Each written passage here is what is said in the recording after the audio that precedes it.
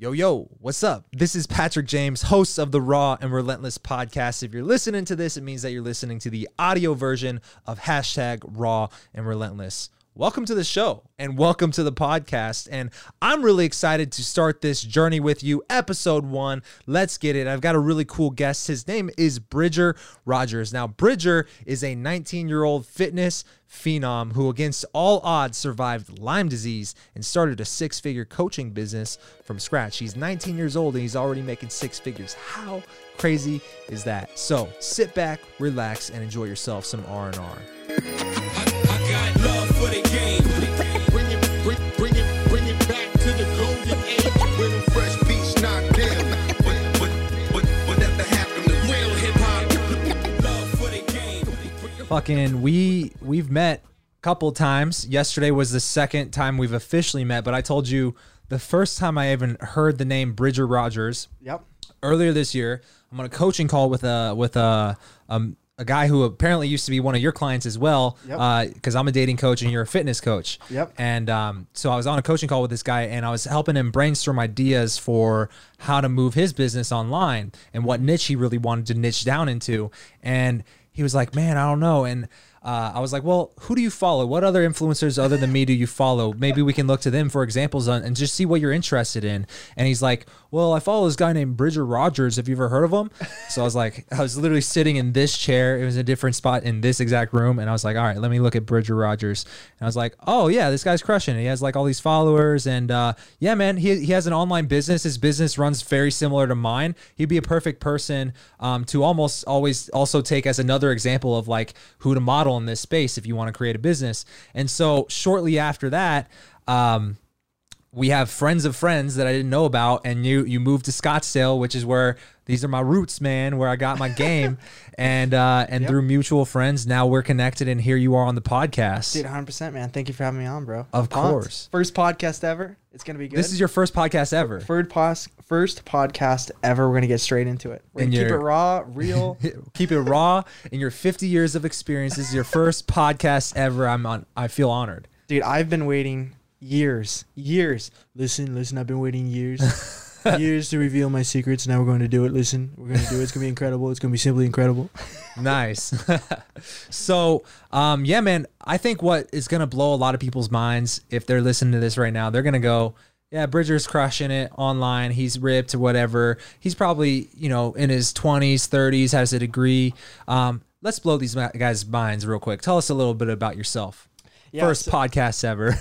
Dude, yeah, so, well, first off, you should know I'm definitely not 20 or 30. I'm actually 19. I turned 20 in September. But, the thing about success is it doesn't matter how old you are, right? The marketplace doesn't care how old you are. It cares what value you can bring to it, and it cares how long you've been there. And so I've been, studying internet marketing, and, I first ran into Ty Lopez, Greg O'Gallagher in 2015 when I was 14, started studying their stuff.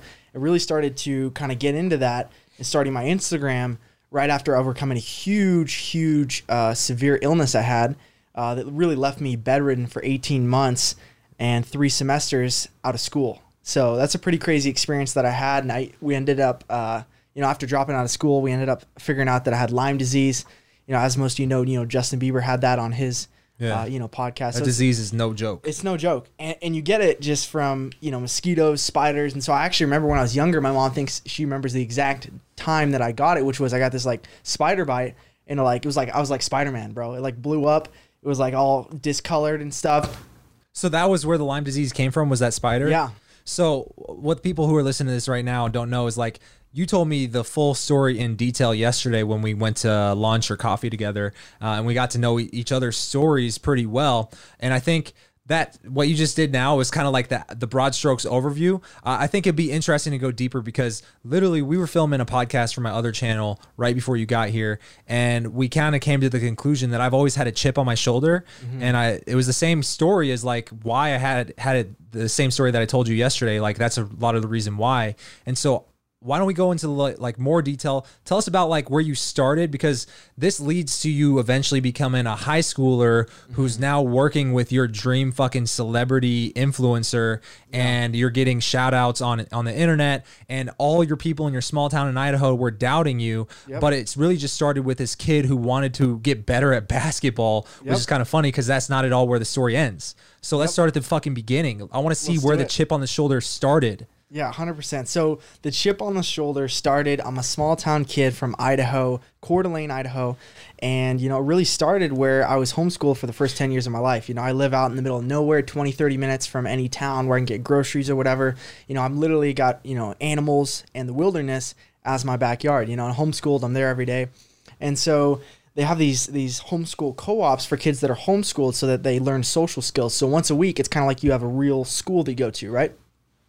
And so that's where it kind of started. Is I was going to this homeschool co-op, started in middle school, and started getting in this friend group. And right at lunch, you know, we'd go play basketball. And when we played basketball, I'd never really played basketball before. And so everyone else had been playing since they were little kids. And so I was the worst player on, you know, the teams during lunch. And it sucked because I'm very competitive. I love to compete. I love to win. And when you're the worst player, you know, it's kind of like that classic movie, right? So you see, you know, the kid getting picked last, getting picked on, stuff like that. So that was me. I had that chip on my shoulder.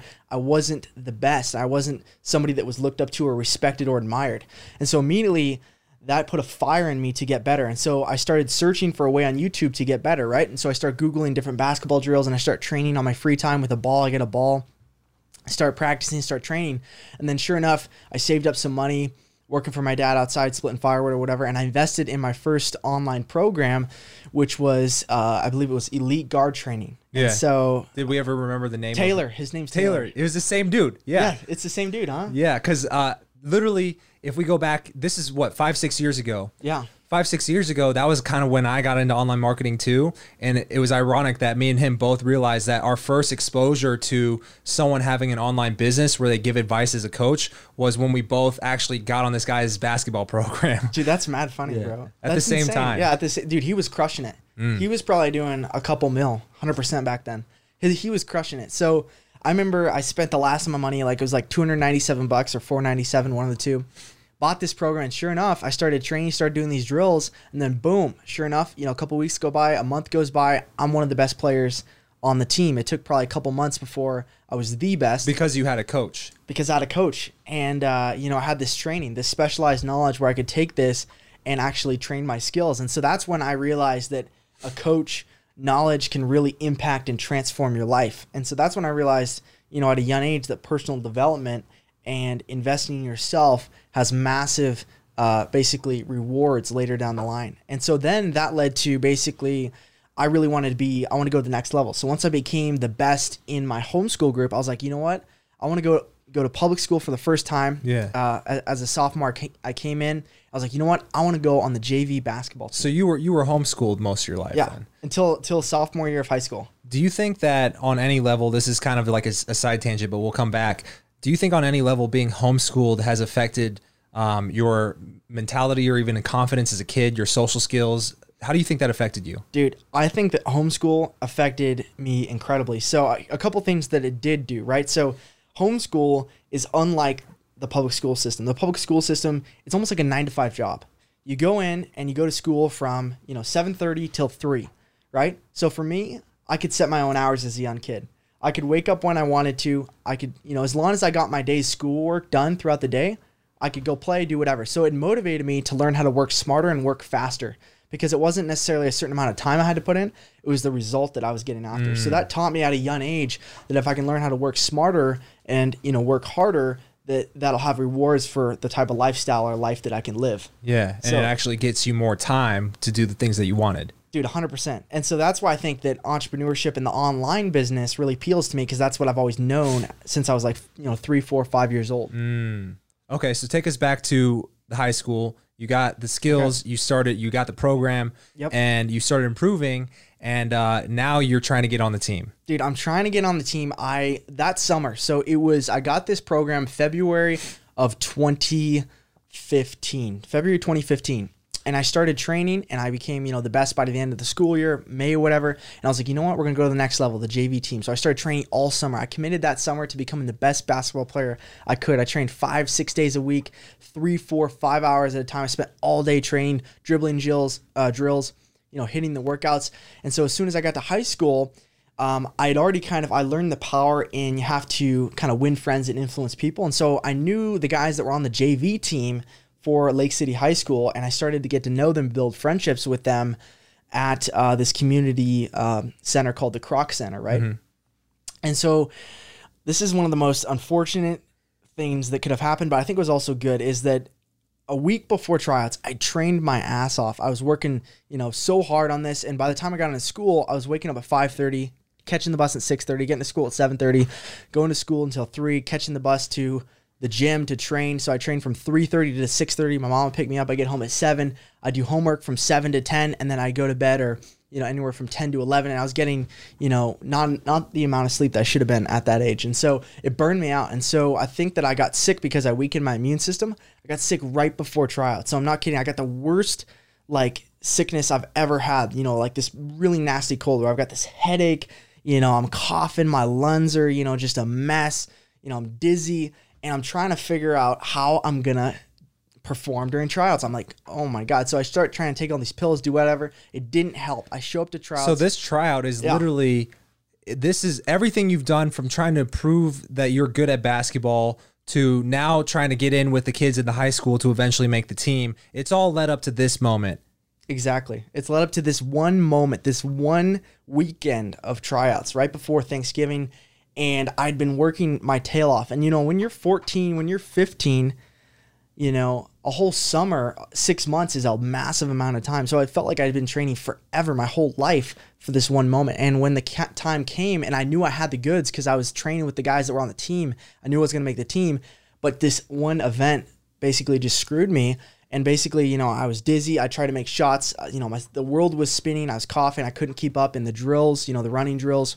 And it was super depressing because I didn't make the team. I still remember the day my mom, she drives up, to the high school, how they have the tryouts on the door outside. Yeah. I drive up, I get out of the car, I'm walking up. I remember it was raining.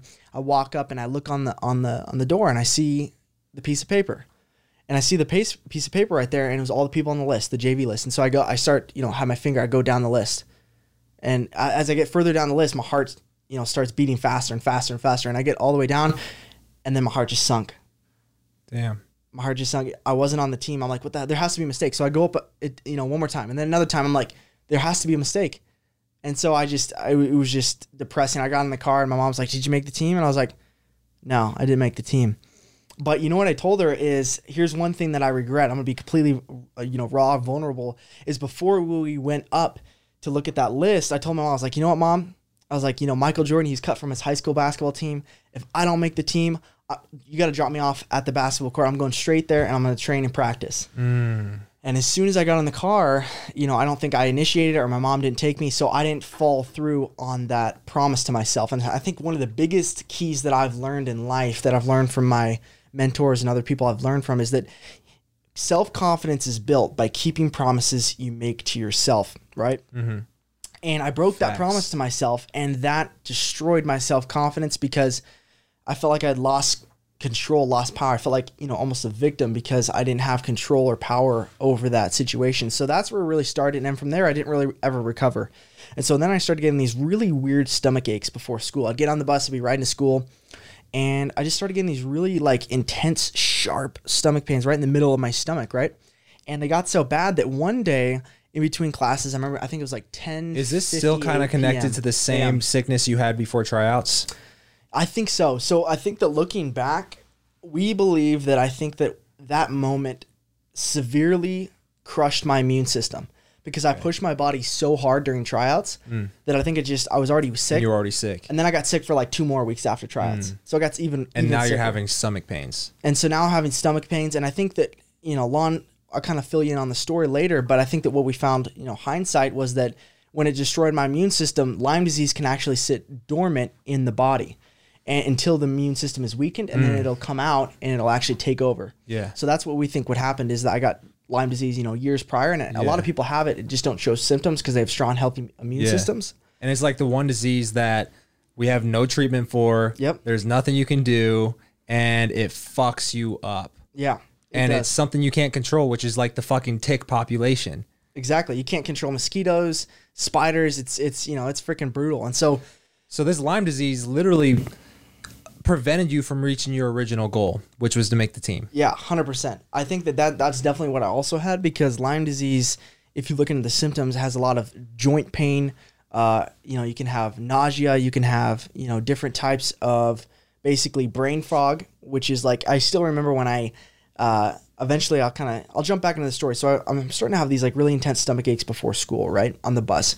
One day it gets so bad where I'm literally between classes and I have to go to the bathroom because it hurts so bad. And I'm like, I don't know if I can go to class. And so it got so bad to where it hurt so bad that I literally just started to clench up. And I literally just started to like bend over into a ball. And so I immediately grabbed my phone and call my mom. Like, Mom, like, I feel super sick. I need you to come get me. So she comes and gets me. I don't go to school for the rest of the day. All my friends are like, where you at, bro? You okay? Where you at? And I'm just at home, curled up on the couch for the rest of the day. And so I wake up, I feel fine, but eventually it starts getting worse and worse, right? So it leads into having this happen 2, 3, 4 times a week, progressively, right? It'd be 1 or 2 days a week, then be 2 or 3, then 3 or 4. And eventually I was going to school barely 1 or 2 days a week. So Mom's like, we got to pull him out of school. He's not even, able to do his schoolwork. And so that's when the most depressing journey of my entire life happened, is when I got pulled out of school. I'm super passionate about life, basketball, and I'm trying to figure out what the hell's wrong with me. And so we start going doctor to doctor. And so the first doctor we go to was pretty much like the ER almost, because it hurt so bad. And my mom's like, we're going to take you. This is something weird. So we go in, and she diagnoses me with stomach migraines. I'm like, what the fuck is a stomach migraine? And she's like, oh, take these pills. You'll be better in 6 weeks. Yeah. And my mom's like, these pills aren't going to help him, right? And so we go to another doctor, right? And then they recommend, that I have, whatever it is. I don't know what the next thing was. There's so many. SIBO, maybe. Take this antibiotic. You'll be better in 6 weeks. You can go back to school. You're going to be 100%. I'm like, yes, finally, a cure. 6 weeks roll around. I'm not any better, if not worse. And so it was just depressing. So then we go to the next doctor, and they say I have this, and to do this, and you'll be better. And this happens 3 or 4 times. And at this point, I'm just so depressed. I'm so hopeless. I'm like, you know what? I'm going to be a sick kid for the rest of my life. And the wretched thing about this disease was that every time that I ate, I got the most intense stomach pain ever. It intensified the pain. And so imagine, like, every time you eat, instead of it being an enjoyable experience, it turns into the most excruciating pain you've ever felt. So I literally just stopped eating. So I was eating less than, 1,000 calories a day. And I ended up just, losing all my muscle, all the gains that I had made playing basketball. I turned into this skinny kid that looked like a freaking, guy that just came out of a concentration camp. And so that's when the journey began. So luckily, this was a God thing, 100%, because out of nowhere, this got so bad that my parents thought that I had chronic appendicitis. So they took me to a doctor, and they're like, you know what, it's maybe a little bit enlarged. We could take it out, see if it helps. And so, chronic appendicitis is essentially where it doesn't rupture immediately. It slowly ruptures over time. So that my parents were like, we're desperate. We think he's going to die. He stopped eating. We just got to do something. So I'm literally in the, room getting ready to go into surgery to get my appendix out. And my chiropractor, since I was a little kid, my mom is a chiropractor, so it was her trainer, person above her. She comes in, she's like, why is Bridger in here? He was like the healthiest, energetic, go-getting kid ever. And he my mom was like, he's been out of school for a couple of semesters. We don't know what's wrong with him. And she was like, have you ever, thought maybe he has Lyme disease? You should definitely go get him checked. There's this, #1 specialist here in Coeur d'Alene. His name's, Dr. Tony Smith. And she's like, really? So she takes it down, and then sure enough, as soon as I get out of the emergency room, we schedule an appointment, and, we go in and get checked for Lyme disease in November of 2016, and then sure enough, I had it. He did different muscle testing and things like that, and I had Lyme disease, and so I'm like, holy crap. So then, luckily, there is a treatment out there. It's not known, and luckily, this guy treated me, and within a couple months, I started to feel better, but I wasn't 100% better. See, the thing about Lyme disease is it sucks the living nutrients out of you. So it really, if you look at the type of DNA that it is, or the way that it looks, is it's actually spiral. So it actually spirals into your own DNA and it hides so that your body can't naturally attack it. So that's the way that he treats it, is he uses these different magnets to wake the body up and say, hey, there's a virus there, you need to go attack it. So he actually trains the body to go attack and heal itself. And so that led to him, after, you know, my body's destroyed of all these nutrients, he's like, okay, you need to check out this DNA doctor so we can get you on some supplements to restore your immune system, right? And so I get recommended to this doctor named Dr. Bob Miller. And so literally it was the weirdest thing, Patrick. I swear to God, my mom is on the phone with him the first consulting call. And before my mom even says a word about me, this guy's like, you know, Gail, let me ask you a question. Does your son, you know, tend to have like really, you know, intense stomach pains? And she's like, yeah. You know, is he a pretty ambitious, you know, go-getting kid, very, you know, whatever, type A? And she's like, yeah. And she starts going through the list of exactly who I am. She's like, how do you know this? Like, I haven't given you any information. Oh, I can tell by looking at his DNA right here. And so immediately my mom has got, you know, she's got his attention, right? And he's like, yeah, so, you know, looking at your DNA, you've got this deficiency, this deficiency. Here's why the stomach aches are happening, because you have a histamine imbalance. Your body doesn't naturally process it. And so my mom's just like blown. She's like, what the hell? And so sure enough, she orders these supplements. I'm not kidding, Patrick. Within 2 months of taking these organic whole food DNA supplements, boom, I'm freaking 85% better. I have enough energy after going from my bed to the couch to my bed again to finally start working out and going back into life. So May 4th, 2017, I mustered up the courage to go in and hit my first workout. And I still remember the first workout, Patrick, like it was yesterday. I remember walking into the gym, the Croc Center. I hadn't been in there in over 2 years. The people that saw me there before, I was in shape. I was, you know, a great basketball player. I was, you know, strong. I go in there and my posture, I remember I literally had to go to physical therapy because my posture was melted into a couch. Because I had been in the couch for 18 months, my posture was so bad. I was literally curled like I was like an old guy, right? And so I walk in there, I've got shitty posture, I'm skinny, I'm so insecure. I had like the worst anxiety I've ever had in my entire life. I felt like everybody was looking at me, everybody was judging me. And maybe, you know, for those of you who are listening right now, you can relate to that at some level. And so I remember going up to the incline bench press. You know, at this point, I'm hitting my first workout on Greg O'Gallagher's Greek God program. And so I go up and I grab the barbell and I'm trying to set this thing up. And I'm so weak, I can barely lift this 45-pound bar up to adjust it. And I'm like, you know, struggling. It falls down, makes a big noise, and everybody looks at me and I just feel like an idiot. And so I'm starting to put this together. And eventually I sit down and I grab the bar and I get just barely, I'm like struggling to lift up this 45-pound, you know, freaking barbell. And so I come down, I'm like shaking and struggling and like barely get like 4 half reps, 5 reps.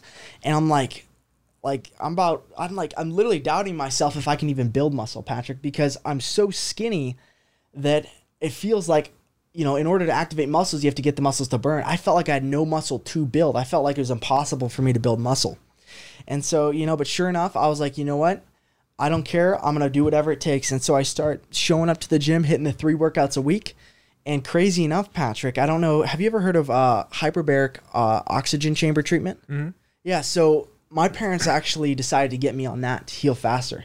And this is the most insane, crazy technology. So guys like, you know, NFL football players, they use this to recover insanely fast. And so basically the science behind it is that it 100% oxygenates your body.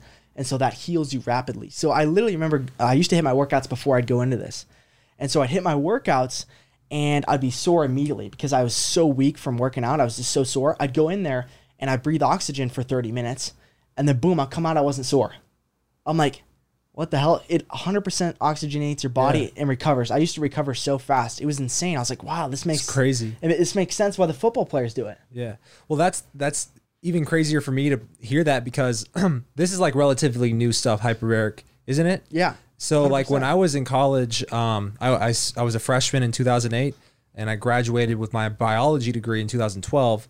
And I remember I took like the anatomy and physiology version in college. It's called Human Body. And at my school, K-State, Human Body is like well known around all the schools in the area because it's like the hardest version of anatomy and physiology. And it's like intensive and like you don't have time to take any other classes other than that. Wow. And so I remember we had this whole seminar about like the way your blood gets oxygen and the red blood cells and whatnot.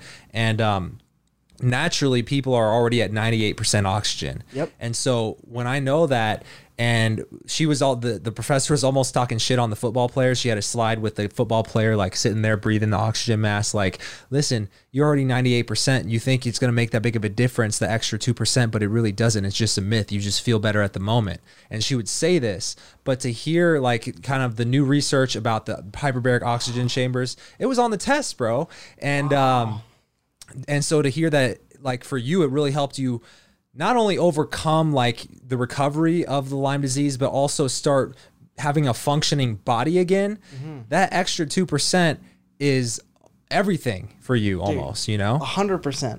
And that 2% compounds. That's 2% every day, bro. Yeah. And so that 2% turns into 60% over a month, right? Yeah. And so, you know, I don't know what the science is. It might compound even more, but just doing that math, you know, it was nuts. Yeah. And so, you know, that's where my journey began, man, is, you know, I had this insane illness that nobody at my age very few people have encountered, right? So Most people never want to encounter it. Yeah, it's most like you people never never want to get do. in a boxing match with Mike Tyson, yeah, but you fucking did it. dude, I went in there, bro, and I mean, it was brutal, man. It was, there's countless days where I just want to give up, bro. I mean, there's only so much Netflix and video games you can play until you just want to freaking die, bro. And so I remember, you know, the lowest point. That's how we should start torturing like those low level criminals. Like they're not OJ, they're not fucking Aaron Hernandez, they're not Epstein, but they're just like they forgot to pay their taxes once. You know, we just make them sit in solitary confinement with Netflix and video games, and that's it. Dude, that would literally drive you nuts, bro. I swear to God. There's only so many good shows out there. There's only so many good video games, and at that point, the worst it part becomes is he's gonna repetitive. spend the whole time just looking for something to watch, Just scrolling. Yeah. He's watched everything. Then you watch it on repeat. or he It's just can't decide on what to watch if he's like me. I'll sit there for like a fucking hour Really? just trying to decide what to watch. You bro. watch like the previews on the Netflix. I don't thing? even have the patience for the previews. I'm you just serious? like your thumbnail didn't catch me, so it doesn't deserve to get my view. Bro, that's mad funny, dude. I think that's their it's kind of like their model, right? Same with YouTube. They want you to just keep scrolling, Yeah. right? Because more scrolls, more ads, whatever. It is interesting because they do pay attention to the analytics on the views, the view rate of the trailers, and like the thumbnails. You'll see them split testing different thumbnails for different shows. Oh wow, Yeah. it's like its own social media platform Yeah, but it's for just movies, though. got the only goal of retaining you as a subscriber. Yep, that's true. Yeah, they want to keep you on there forever, dude. Netflix is nuts, bro. The way that they've built that and they destroyed Blockbuster, it's kind of like Facebook, right? We'll see if Spotify comes out of nowhere with this $100 million deal Bro. with freaking. See, who here's knows, bro? here's my theory on Spotify, bro, because this happened literally the week I start my own fucking podcast. I've been building up to this shit for at least a year. I've been talking about starting this thing for the last year. I even was emailing on my email list, "Hey guys, we're starting a podcast in 2019, so get ready." And I fucking sat on it for a year. Talk about speed of implementation.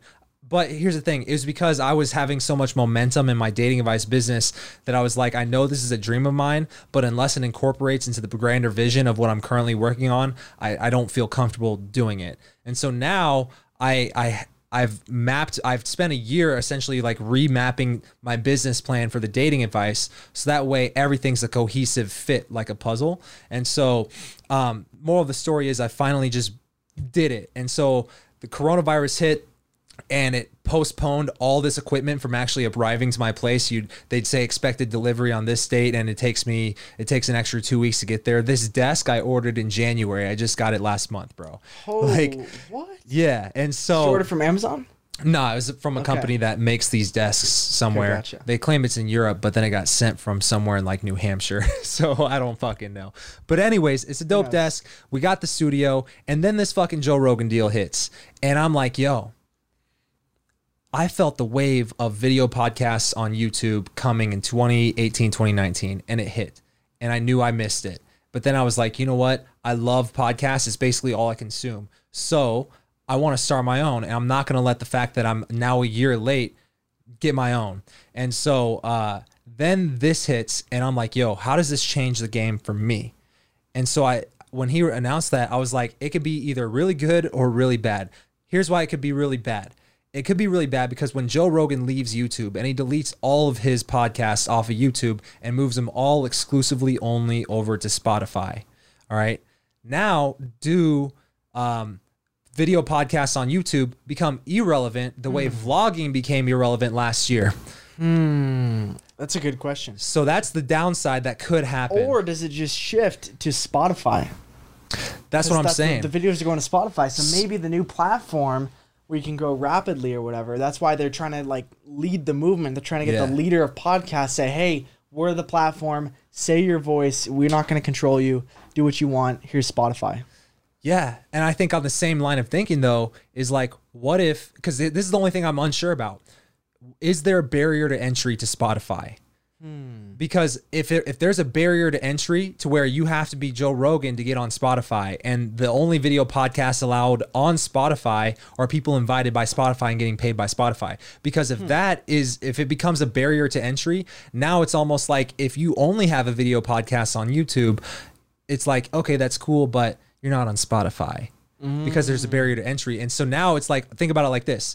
Throughout history, people consumed on the radio, and then they consumed on TV, making the radio irrelevant. Then they consumed on the internet, which kind of made TV irrelevant, and TV's dying out. It's getting less views on fucking normal shows than someone's live stream on YouTube. And so now the reason that YouTube and the internet blew up is because the number one difference between radio and television is that there was no barrier to entry.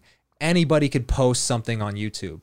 And because there was no barrier to entry, it created all these different people who had even an inkling to create and grow an audience and show up on camera. And so that made TV irrelevant because TV still had a barrier to entry. If you were on TV, that's cool, but you can go on YouTube and get a bigger following. Now, here's why the Spotify deal is even more interesting, because if they leave up a barrier to entry, it could almost be like they are the next television, to where now you're irrelevant unless you're on Spotify, but there's that barrier to entry. The flip side of that is, well, if Joe Rogan's off Spotify, then someone's got to come up and be the next number one. On YouTube.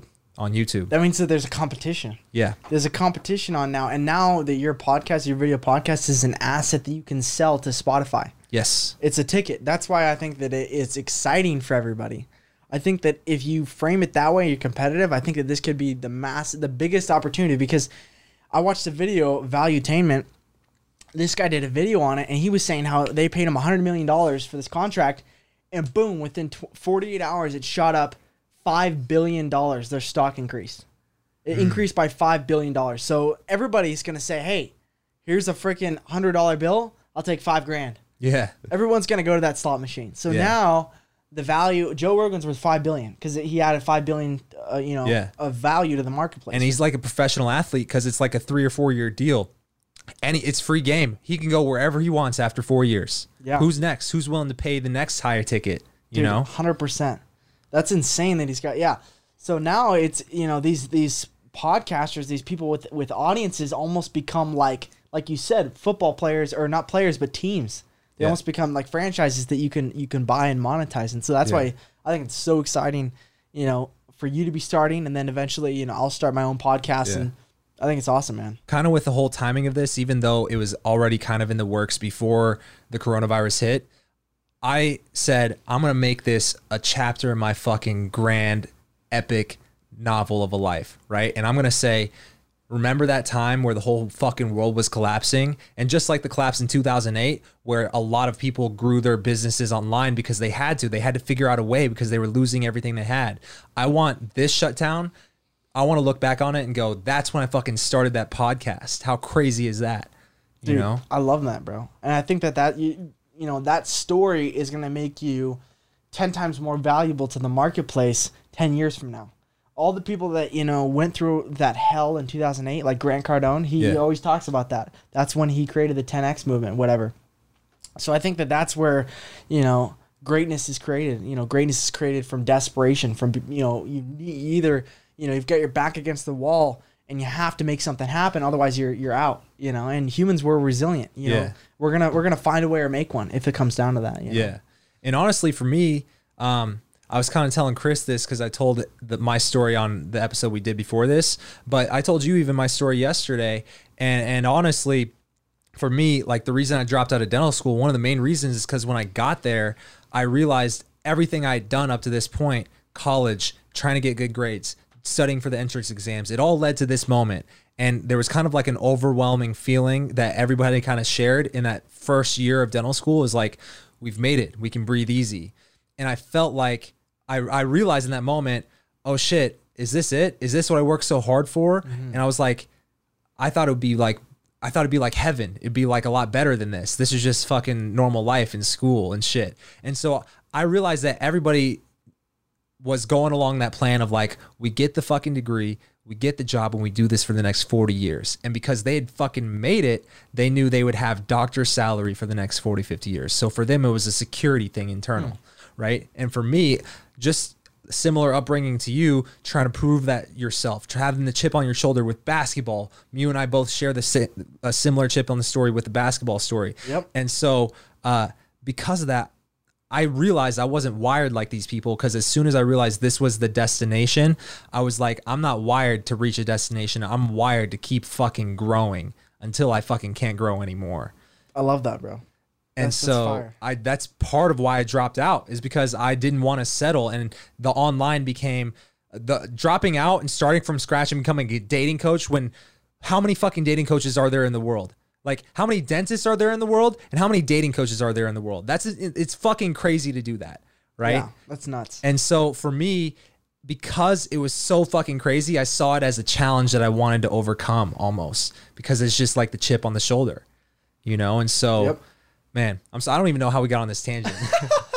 Bro, I love it, bro. Yeah. Dude, I think we said that when we started this, man, you know, we were just going to let it flow, bro. Yeah. Let it flow and grow. I'm intrigued with how you went from literally overcoming Lyme's disease, because this is all within a couple of years, because now you're working out, but then that transitions to you getting a workout coach, just like you got a basketball coach. Yep. And then this person becoming your dream fucking person to ever work for or work with. And it ends up happening. You fucking manifested it. Dude. And people were making fun of you because they doubted you. And then you still made it happen. So tell us about it. Yeah, this is probably one of the greatest stories from my life that I'll look back on, because I'm this small town kid from Idaho. I'm bagging groceries, making $7.85 an hour, trying to get my driver's license because I have to pay for everything, right?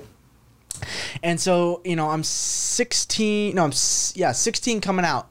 So I'm 16 years old coming out of this Lyme disease, almost 17. So summer of 2017. So I remember the first workout I hit, this is where it all started, May 4th, 2017. I told you that story. So this goes on. I consistently hit a workout. I do not miss a workout for the next 4 weeks. I follow Greg's program and I get insane results. I go from 125 pounds at 5'11" to 145 pounds. And the results on the program were nuts. And so immediately, I'm looking up to this guy. For him, he was the guy that got me motivated. Like, he was the guy I was watching his YouTube when I was sick, stuck at home, no friends. Almost all my friends abandoned me.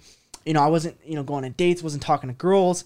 I was literally living like the lowest level of freaking life possible, right? I couldn't do anything. And so, I remember watching dating advice or whatever, scale of 1 to 10, right? Unattractive. I was at a 0. Nobody wants to date a freaking sick guy who can't provide, who his mom's taking care of him. I was at the lowest of the lows on the totem pole for that. And so, being able to look at Greg as like a role model of something that I want to achieve, that strong, powerful, lean, chiseled, physique, right? That was really inspiring to me. And so watching his videos is what I did to keep myself inspired along the journey. Every single day after I got home from workout, while I'd eat, I would watch one of his videos, and I'd imagine living that type of lifestyle, driving the Lamborghini, doing what I loved as a career, transforming people's lives, making money, doing what I loved, right? That's the biggest thing for me, is I don't ever want to have to do a job that I hated. Like, I've worked 2 jobs my entire life, and to be honest, I found a way to make them fun, but I hated the actual work. I don't like having to show up and having to do this or whatever. I want to be able to live life on my terms, right? And so it all started with that. And so, at the time, I'd been hit with all these marketers. I'm watching YouTube videos, and Grant Cardone, is somebody that I met. Ty Lopez is somebody that I met online, and that really impacted me. So what they're saying is, you got to find a mentor, right? You got to find somebody who's where you want to be. And so for Greg, he was doing what I wanted to do. And so, all these mentors said, you got to add value. You can't just try to take, you have to give. You have to go with a giving hand. And so I, just wanted to add value. I was just so grateful for the program. One day on Instagram, I was following Greg. He posted a post on his Greek God program, or about his Greek God program. He was like, this is a great program. If you want to get jacked, sign up, whatever. And so I commented, I'm like, listen, guys, if you're ever doubting this program, if it works, just look at my transformation on my page. This shit works 100%. It was the best investment I've ever made. You have to sign up.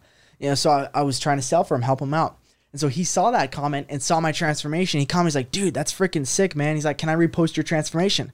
And at this point, it was my dream to get on what I call the Kino Body Hall of Fame. So he reposts clients' transformations, right?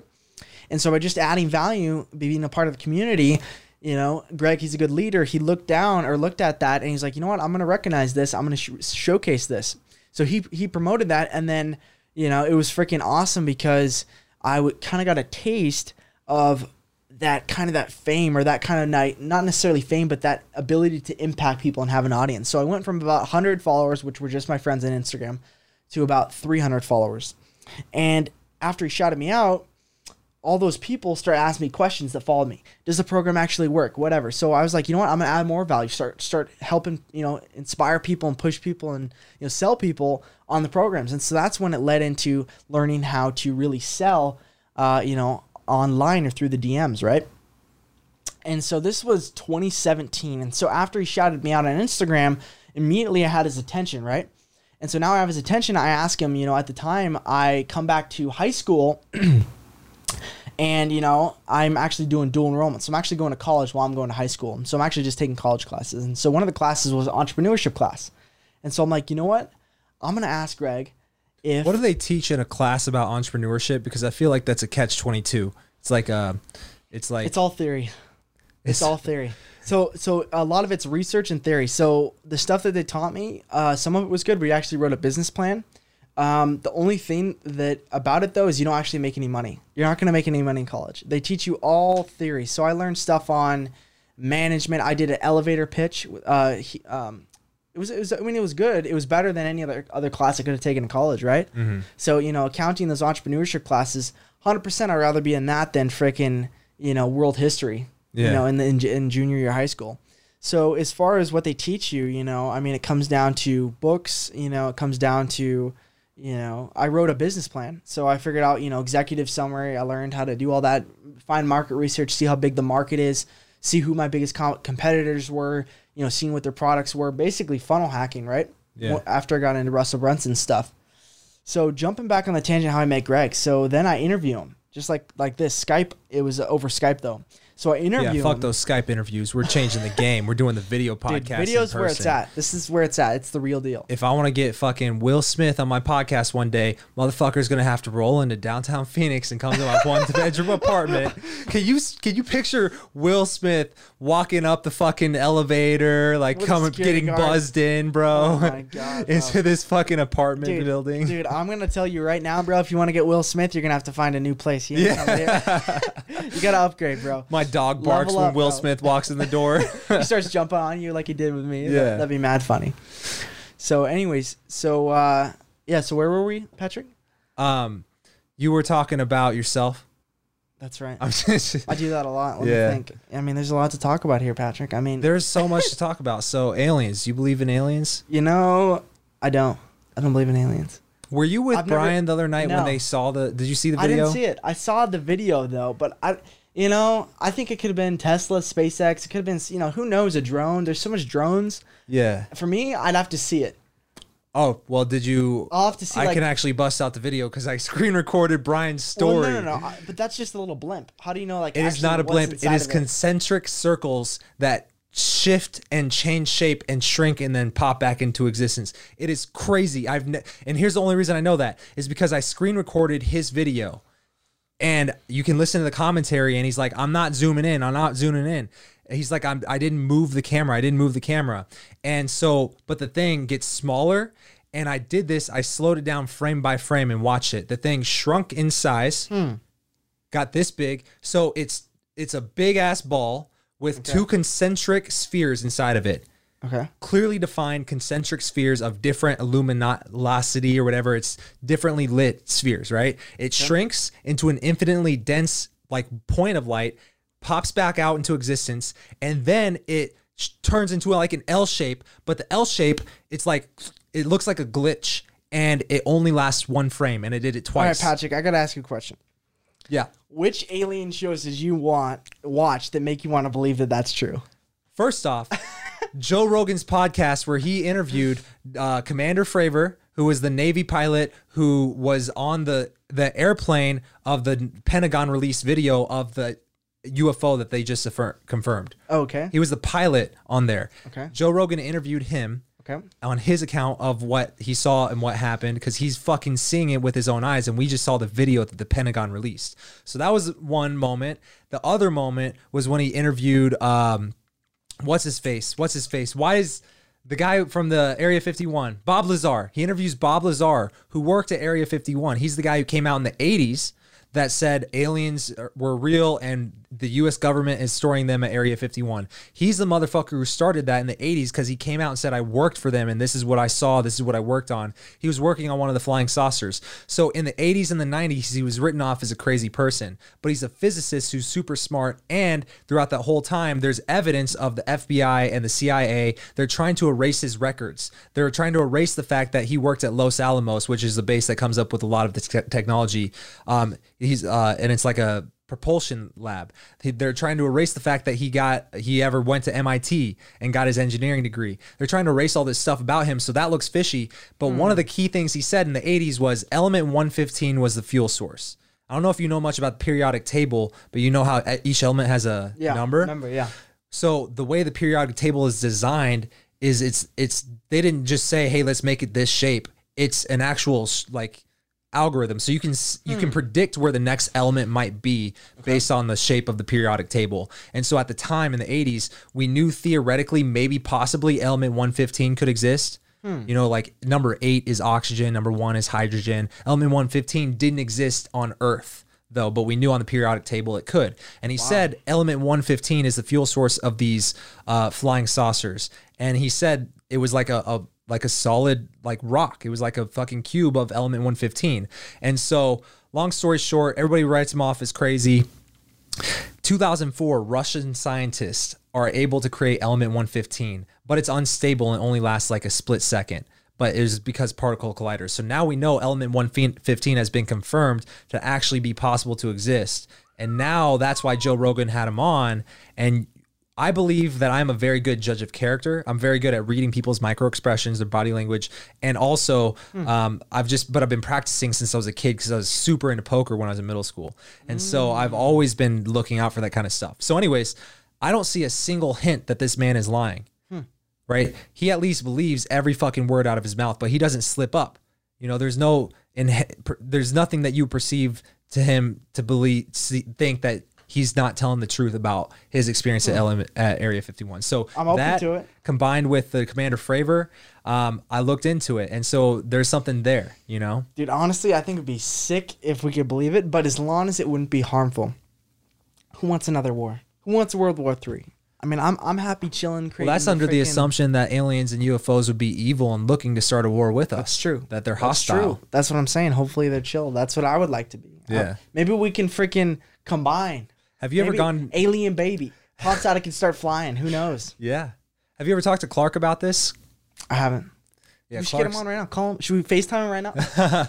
Clark is super into this kind of stuff. Really? Me and him nerded out on it privately before. We've actually gone alien hunting, UFO hunting right after Brian saw that shit. I bought night vision goggles and we tried to see the same one the next night, but that explains why he has this huge friggin' binoculars on his porch. Yeah. I mean, I don't blame him. I know that explains a lot of people. Stargazing. Yeah. Bro, anybody who has ever looked through a telescope at Saturn, you know that they are not a flat earther. Like, I was mind blown by the flat earth conspiracy. Have you ever heard of that one? You've never heard of flat earth? Oh, like people say it was flat? Yeah, but it's like it gained relevance on social media in the last few years. No, what? Yeah. People think the Earth's flat? It's been flat? a whole movement of people trying to say the world is actually flat. And celebrities come out. B.O.B. You remember B.O.B., the rapper? Convinced the world is flat. Kyrie Irving, convinced the world is flat. So anyways, these motherfuckers have clearly never looked through a telescope at the planet Saturn. Because being in Kansas and going to school in a country fucking university, K-State, I took astronomy class, favorite class I've ever taken. And one of the assignments was we all had to go out and stargaze with a telescope with the astronomy professor in this random ass field in the middle of nowhere, Kansas. And we all went to that, and he would line it up, pointed at these galaxies. And so here's what blew my mind is like, through a telescope, if you're looking with the naked eye, everything just looks like a different star. And you go, oh, there's so many stars in the sky. You look through a telescope and you realize some of these stars are whole entire galaxies that look like a fucking galaxy that you would see on Google Images. And then some of these stars are planets. So we looked at Venus, and when he pointed it at Saturn, I had never seen through a telescope a fucking planet. But when I looked at the telescope, sure enough, it's just black with just this bright lit up ball that looks like every picture of Saturn you've ever seen. And it's clearly not flat. That's the point here. And so if you're a flat earther, you must be retarded That's what I'm to saying. think that Saturn's round and everything else around us is round, but we are the chosen ones that are flat. Motherfuckers, look does through that a even telescope. yeah, exactly. Open your eyes. Yeah, for real. I wonder what the aliens think of us, those people that believe in flat Earth. Yeah. Like, what the hell? Yeah. That was disproved. These fucking ants on the Columbus ground. sailed the ocean blue in 1960, whatever it was. Yeah. Think about it. Proved the Earth was round. Think about this. Think about this. I'm about to get deep on you.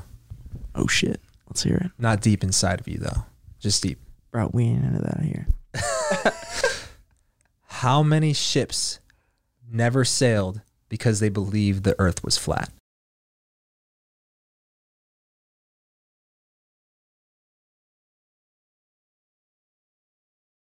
That was a really Zero. good moment of silence right there. Think about it. The fucking beliefs you have about the world around you cause you to not take those fucking actions that change the fucking way humanity works. Like, think about it. How many people could have been Christopher Columbus before Christopher Columbus? That's true. But they never took So action many. because everybody told them the world was flat and they were just too afraid to go out and see for them fucking selves. Damn. Think about that. Maybe some of the things that hold us. I mean, honestly, I think that a lot of science is bullshit. Like, science has proved, whatever, evolution, and then the science comes out, it's not true. Science, whatever, like, science just continues to... It evolves. It evolves. It's It a changes. continually evolving theory of the way the It's like world personal works. development, 100%. They think they understand it, and then they don't. They think that, element 151's impossible, and then boom, it comes out. Yo, They think that- 151 would be insane. They can't even get element 115 for more than a couple. 115. That's Yeah. what it was. 115. Yeah. So I mean, I don't know. I think that we're still understanding it. You can't take anything as for sure right now. I think that some things you got to just experiment with. It's the rule breakers. Yeah, the rule breakers. The rule Mavericks. breakers. I mean, think about that. If you were to go back in time and say, you know what, you can grab this little brick, and you can see them across the other side of the planet, traveling through these airwaves we can't even see. Yeah. Does that sound like something that is possible somebody can invent? I mean, dude, no, if you go back like 50, 100 years, people are Yeah. going to think you're nuts. You took this cell phone back to the 1800s. Yeah, They would think you're a witch. exactly. They Would burn you at the stake. They would freaking roast you. They would not even be able to process if you showed him a video of a country western movie so it looked exactly like the life he was used to, and you said, look at this screen and this video on this screen that looks like the world you know. He wouldn't be able to process the video that that looks normal because he's still trying to process the fact that he's watching a video and the fact that he's also watching it on a device that he's never seen before. Like, what the fuck is this moving color thing? 100%. He'd be like, what the hell? Did they have video in the 1800s? Hundreds? No. No. Came out in the 1900s, right? Yeah. Well, the first videos were actually still pictures, and you look through a slit and you spin the screen, and so it looks like the pictures are moving because you're Oh. looking at it through a slit. Walt Disney. I don't That's know what he if did. it was Each Walt slide, Disney, each bro. slide- No. I mean, he didn't create it, but he used that technology Yeah. for his first cartoon. No, it was Steve Jobs. Shut the fuck up. Steve Jobs created video and invented the iPhone. Dude, this guy's a G. Yeah. Shout out to Steve Jobs right now. We wish you were here joining us. I'm pretty sure he also invented pull up an extra electricity. seat. Bro, that was Elon Musk. Prove me wrong. Change my mind. Steve Jobs invented electricity. Bro, that was Elon Musk, bro. You're right. Elon Musk created Tesla and then created electricity. And now he's Dude, he taking had man to to the create Mars. electricity to get Tesla going, bro. Yeah. Otherwise, what would he do with a freaking car that runs off electricity? There's, it's amazing. So tell me how you manifested your dream mentor, because you never Okay, got yeah. to that. Okay, yeah. So we keep jumping off on the tangent. So I'll get focused for a minute. So I provide value, right? We're jumping back into this.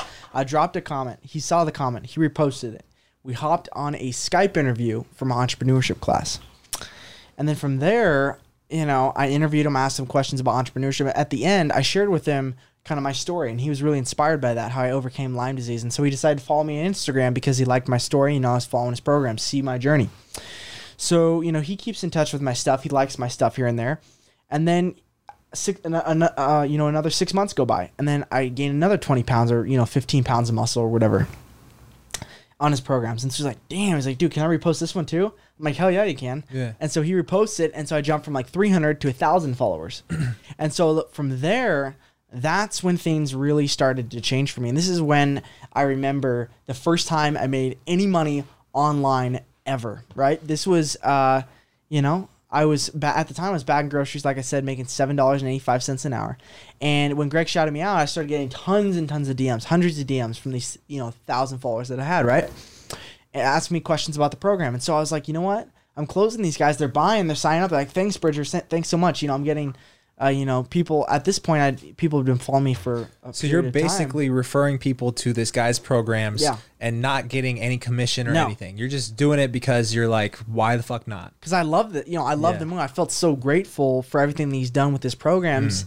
I just feel so indebted to him. I just wanted to help him out. So at this point, I'm like, you know what? I was like, I want to get an affiliate link. I started hearing about affiliate links, Ty Lopez. I'm making money, whatever. So I'm like, you know what? Yo, Greg, can I get an affiliate link? I'm starting to close these sales. It's like, dude, for sure. So I get an affiliate link, and literally within a week of getting the affiliate link, I remember the first time I made any money. I just got home from, I think a lawn day at college or whatever. At the time I was taking like 17 credits, was freaking nuts. So I'm chilling. I got my feet propped up on the couch. I grab my phone. I'm on Instagram. I'm scrolling, and then I get this notification at the top, this DM from this guy.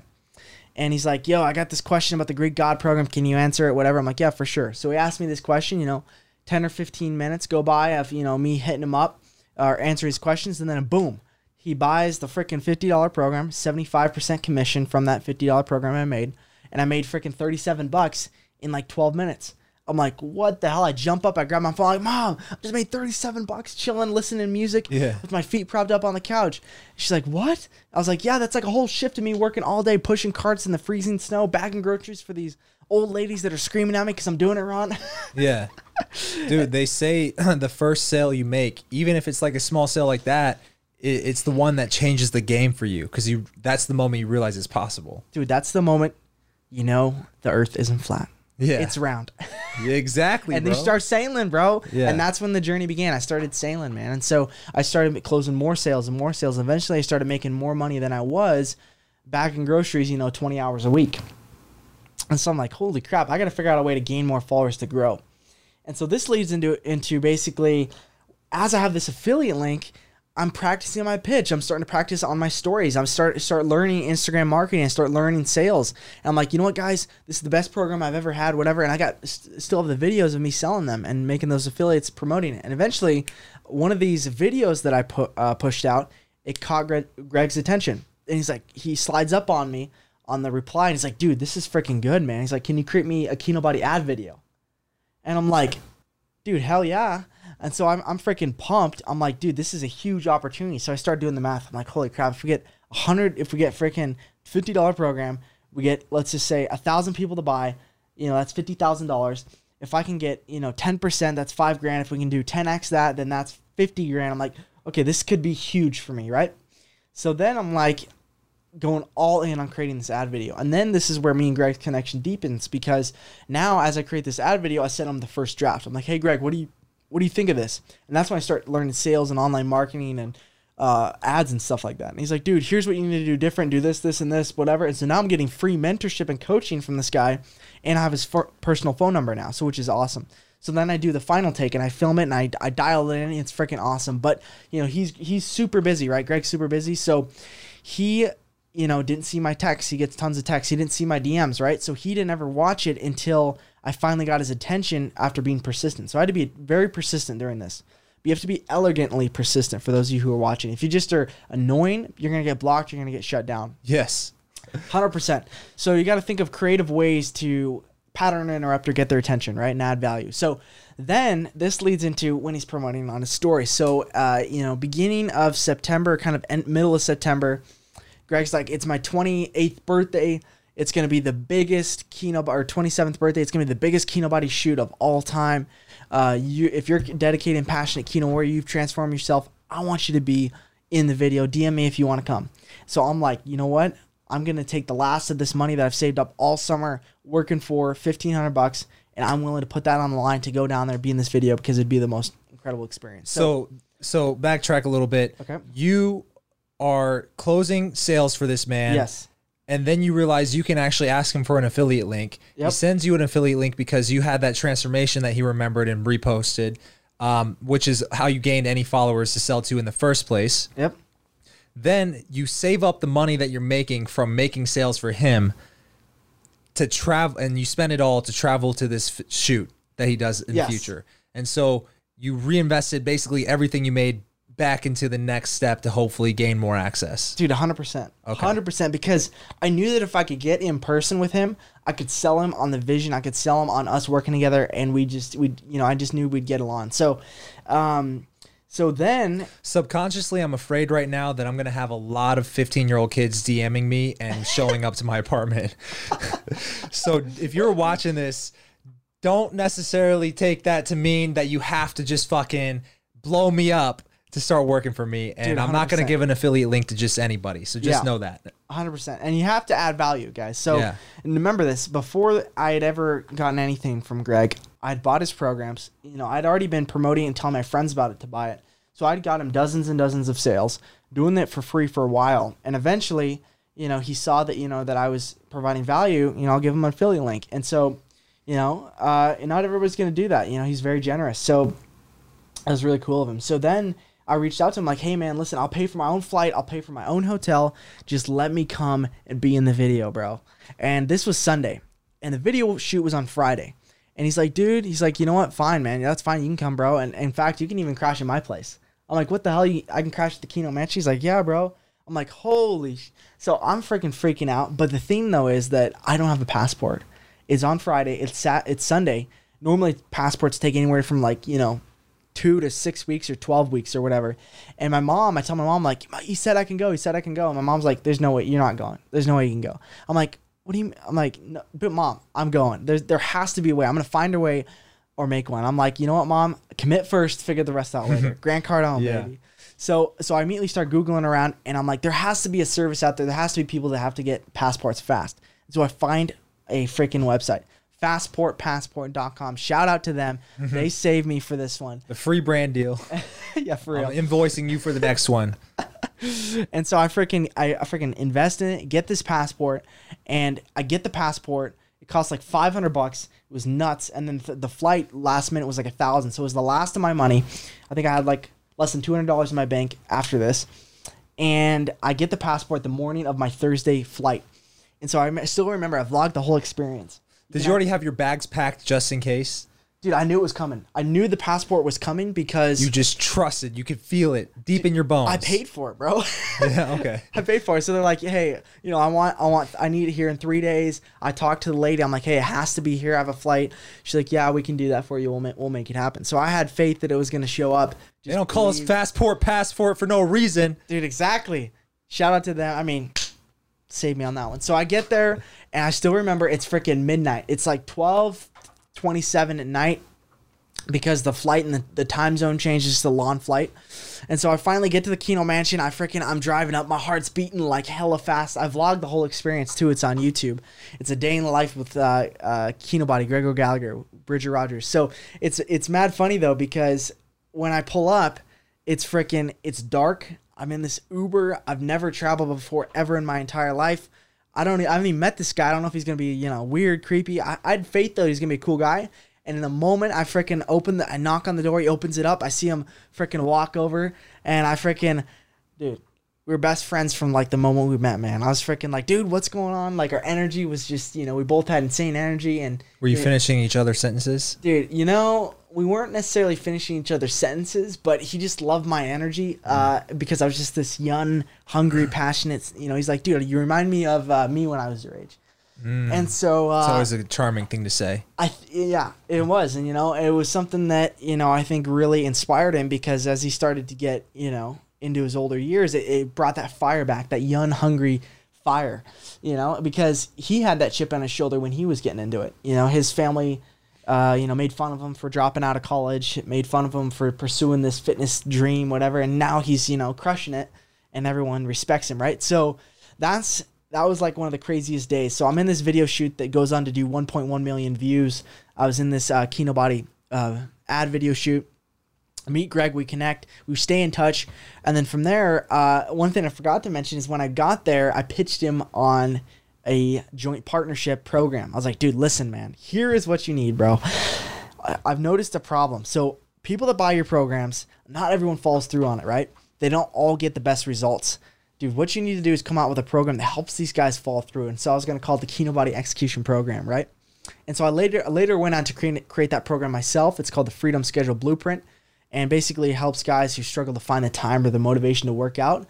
It helps them structure their day, take control of their time, and really, you know, get freedom in their life, right? And so from there, I pitched him on that idea. He shot me down. Then I pitched him on another idea. And he's like, not right now, whatever. I pitched him on a third idea. He's like, you know. This is all when you're at his house. You pitched him 3 different ideas. So this was separated. So after I got home, I called him up a couple weeks later, and I thought of another idea, and I pitched him. Then a couple more and months go you by. have his number, and you're texting him all this stuff? I'm texting him. And he's always responding. So I learned how to get people's attention. Yeah. I'm like, Greg, give me 5 minutes. I have a way that we can 10x Kinobody in 90 days. And Yeah, so my man's been studying persuasion. Like some of these people who DM me, that's like, dude, like, come on. dude, Like, you have to put yourself in the other person's shoes. Yeah. So I was like, you know what? If I was Greg and I was super busy and I wanted to get my attention, what would be of value to me? I was like, you know what? I'd want to grow up the company. I'd want to, grow the company or whatever. So that's what I did. And so on the last idea, this was after, so when I met Greg, I had like barely 1,200 followers.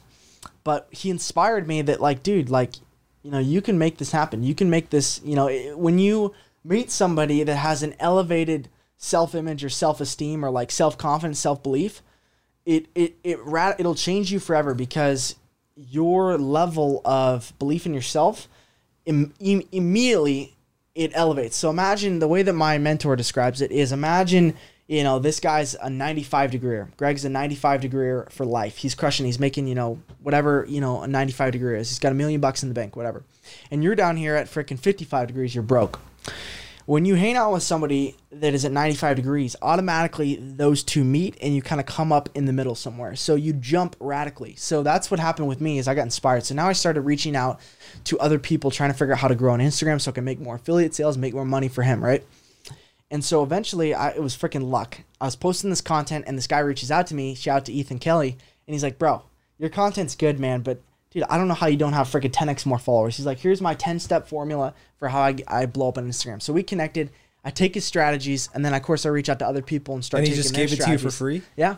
Just gave it to me for free, man, because he liked my passion. That's what happens when you are not afraid to be yourself. Yeah. You share your passion, and you've got a mission, you've got a vision, and that's what happens is that you attract these things. So I said I wanted 10,000 followers, and then within a couple of weeks of me writing that goal down and me committing to figuring out how to make that happen, that plan came to me. So I see a lot of people look at what they have in their life right now, and they're like, here's what I've got to play with right now. Here's what I have. And they try to build their dream life around that. And that's the worst way you could be doing it if you want to live the best life you want to live. The way you should be doing it is, you know what? I'm here. I don't have the resources I need, but what do I want? Ask yourself, what do you want? And really figure out what it is, the kind of life you want, and then commit to it and start taking steps towards it. Start taking just a little bit of steps towards it and believe that it'll happen. And eventually you'll meet someone, you'll connect with someone, you'll come across an idea. And if you believe that it'll happen in God's timing, it will happen. And so that's what happened with me. And that's why I found this guy that helped me grow my followers. And then boom, as soon as I implemented the strategies, You know, I'd spent previously a year and a half trying to grow my Instagram, barely had, you know, I didn't even grow unless Greg gave me a shout out. And then now I had a sustainable way to consistently grow on Instagram using these tactics and strategies. So I blew up from, you know, 1,000 followers to 10,000 followers in 7 weeks back at the end of 2018. And so immediately my sales started going up. I launched my own program, the Freedom Schedule Blueprint. And then I was like, you know what? I just thought this idea. I'm making all this money. I'm one of the top Kino Body affiliates. What if instead of, you know how the big companies, the Gymsharks, whatever, they go to influencers and they hire them to promote their stuff, right? Pay them millions of dollars, hundreds of thousands of dollars, right? Well, what if we were to take our most dedicated and passionate followers, Kino warriors, and give them the tools, the tactics, and the strategies to blow up on Instagram and become influencers from scratch? What if we were to take our people that transformed and give them the platform to be influencers? And they paid us for that. And this was an idea you pitched him. Yeah. Okay. And so I thought of this and I came up with it. I'm like, dude, this could be nuts. And then what if we give them affiliate links? And so it's a huge opportunity. Who doesn't want to? So basically the offer became how to grow from 0 to 10,000 followers in 90 days and start making hundreds, if not thousands of dollars per month as a Kino Body affiliate, promoting the programs, and then, you know, become a Kino Body affiliate. That was the offer. And so I pitched it to him. He loved it. He loved the idea. Dude, that's freaking genius. Let's do it. He said yes at the end of 2019. I was still in college at the time. And I was like, you know what? If you want to take the island, you got to burn your boats. And so I dropped out of college against my parents' will. And they're supporting me, but they were like, you know, I think you should just do both. You know, what happens if it doesn't work out? And I'm like, you know what? I don't care if it doesn't work out. I'm going to make it work. And so I committed, and I dropped out, and I spent the next month and a half spending every single day, 8 or 10 hour days, 8, 10, 12 hour days, literally just working and trying to create a badass revolutionary program that will get insane results for people, and you know, in the program. And so eventually, you know, I didn't have a job, and it got to the point where I was running on less than, you know, $500 in my bank account. And Greg, you know, he was busy with his other projects, and I'm like, I need to find a way to get some money, right? And the one thing I learned early on during this whole thing, Patrick, is that you're the only one that's going to make things happen. You're the only one that's going to steer your ship. You're the only one that's going to put money in your bank account. You're the only one that's going to transform your dreams into reality. You're the only one. And you have to fight for it, and you have to push for it, and you have to be persistent. Because things will come up, other things, if you aren't persistent and consistent. And so I pitched Greg another idea, which was, hey, bro, you know, I know that you got, you know, stuff going on. How about I just launch it on my own with my own platform and do a beta test so we have testimonials for when we launch? He's like, dude, great idea, bro. Let's do it. And I was like, yeah, is it cool if I keep 100% of the profit since I'm creating the website and doing everything just to see if it works? He's like, yeah, for sure. So I hyped this thing up. This is my first product launch ever. I hyped this thing up, and boom, I do $5,000 the first day. I'm like, holy, dude, this is freaking nuts. And then I go on to do $20,000 in the month of March. And so for me, this was just nuts because, you know, at the time, previously the money that I'd made before was like $7 or, you know, $9 an hour. So being able to make that much money, it completely shifted my mindset and frame for, you know, making money and being successful online. And so, Patrick, I want to hear your thoughts. When was like the first moment you really made some serious money in a short amount of time and it like shifted your paradox or your frame for being able to make money and live your dreams? It was the day I launched my book, 107 Proven Ways to Get the Girl. Because before then, it was still a little bit of a pipe dream because I wasn't really making much money. But at the time, I probably had like 4,000 or 5,000 subscribers on YouTube. I had like a few hundred people on my email list just from grinding on YouTube. But what really set me up for success was I operated under the belief that the more value I added to the marketplace, it would eventually come back around to me. And so every day I woke up and I wrote a fresh email newsletter that was packed with content to all of my email list. And it was, you know, it started out slow with 4 or 5 people the day I dropped out of dental school and then grew by not much at all, right? Because 2 years later is when I dropped my book and released it. So in that 2 years, I accumulated a few hundred followers, you know, on my email list. But every day I was showing up for them. Every day I was delivering content-driven 1,500 word emails. You know, just telling them how to do things, answering their questions, engaging with them, and then every now and then telling them to go watch my video on YouTube, right? And so when I dropped my book It was January 30th, 2018. And keep in mind, I knew about 6 months the whole time I was writing the book. I got the inspiration to write the book in April of 2017. And so from April, I started studying the marketing I needed to, but I knew the fucking plan. It hit me like a moment of inspiration, which is a whole other story as well.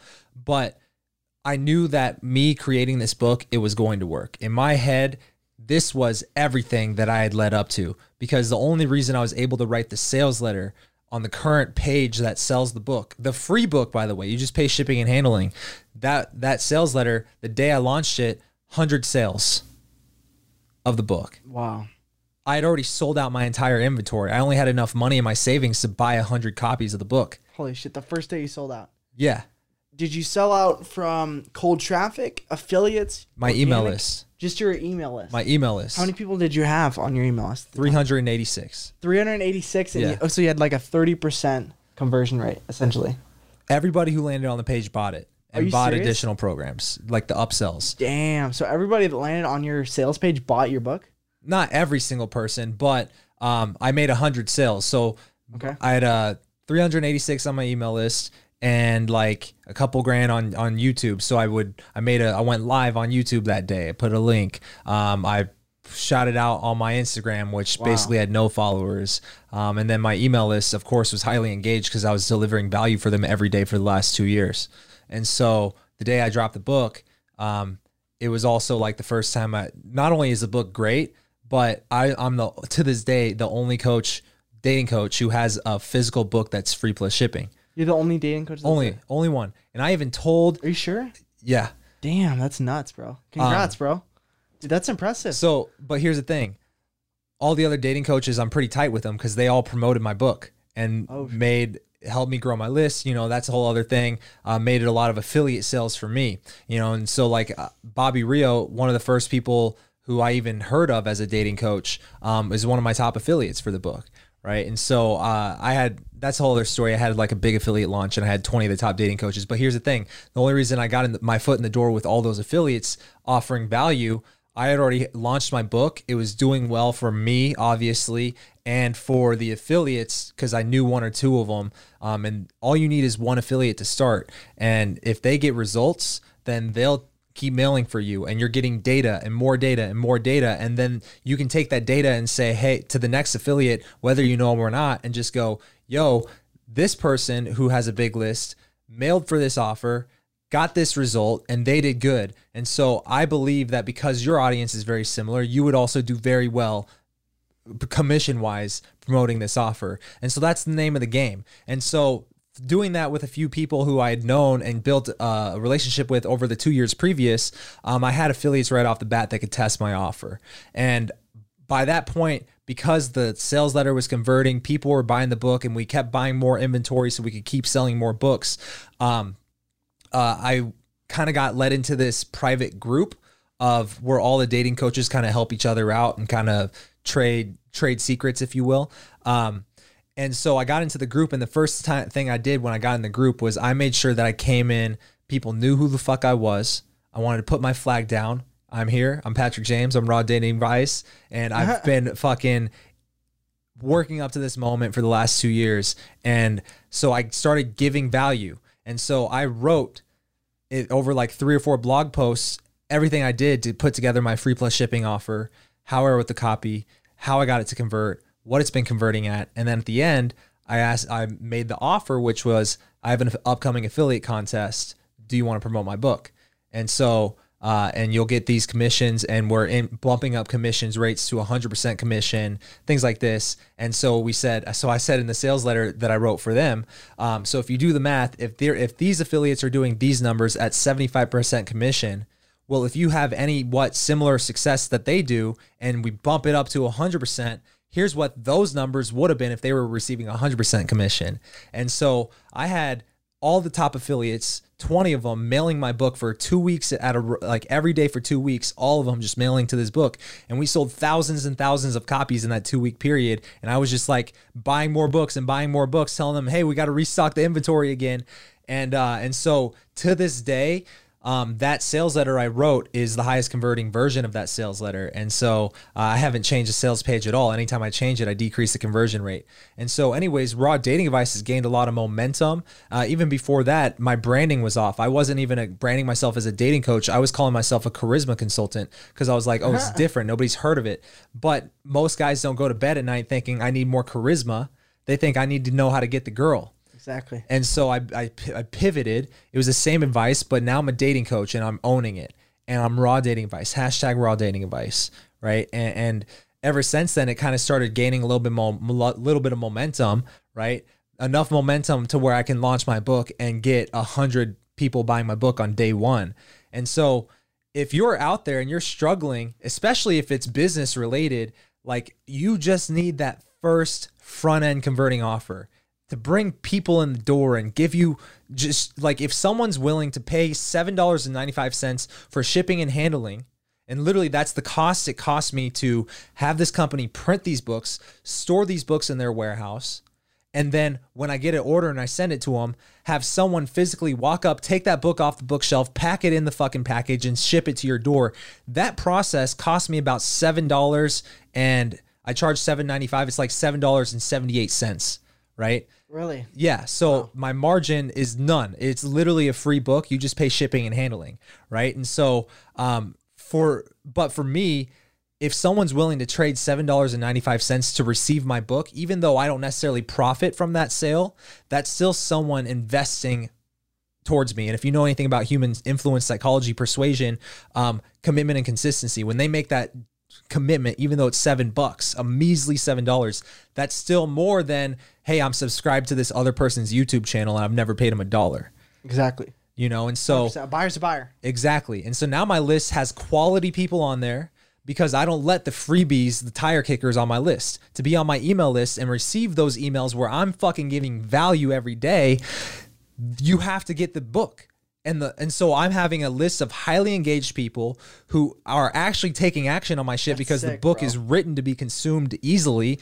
And so, yeah, we've been gaining a lot of momentum, and it's really crazy to hear like how you were such a raving fan. So I have a couple thoughts going back to your story because it's the only reason we went on that tangent in the first place. Yeah. But hearing that you were such a raving fan of Kino Body's program, so much so that you were willing to send him fucking sales.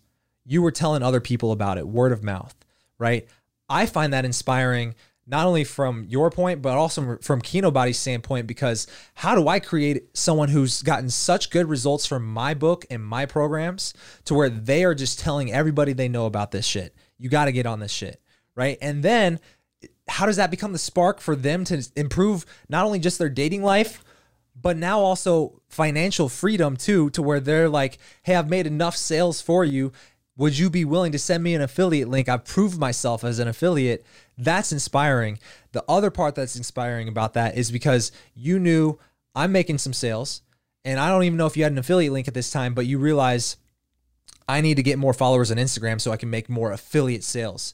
I know this because every dating coach I know is basically an affiliate. There's not a lot of them that are just making sales for themselves. Most of them, 80% of them, the 80-20 rule, 80% of dating coaches I know only make money by promoting other people's products, right? And I guarantee most of them are not thinking, what value can I add to make more sales for this affiliate?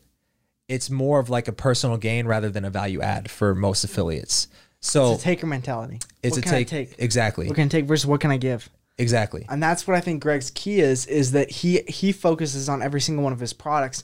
What do I need to put into this product to give my customers the best experience possible? Every single one of his products, he thinks of it that way. And he also creates his programs. He told me, I still remember one of the best pieces of advice I've ever gotten from him is I asked him, I was like, Greg, how do I figure out, like, this was when I was 17 interviewing him in 2017 about entrepreneurship. I'm like, Greg, you know, how do you figure out, you know, what you're supposed to do with entrepreneurship? There's so many different things you could be doing. You know what he told me? He's like, here's what you need to do, Bridger. It's simple. Find a problem that you have for yourself and solve that problem. And if you solve that problem better than anybody else, ask people if they want you to solve it for them.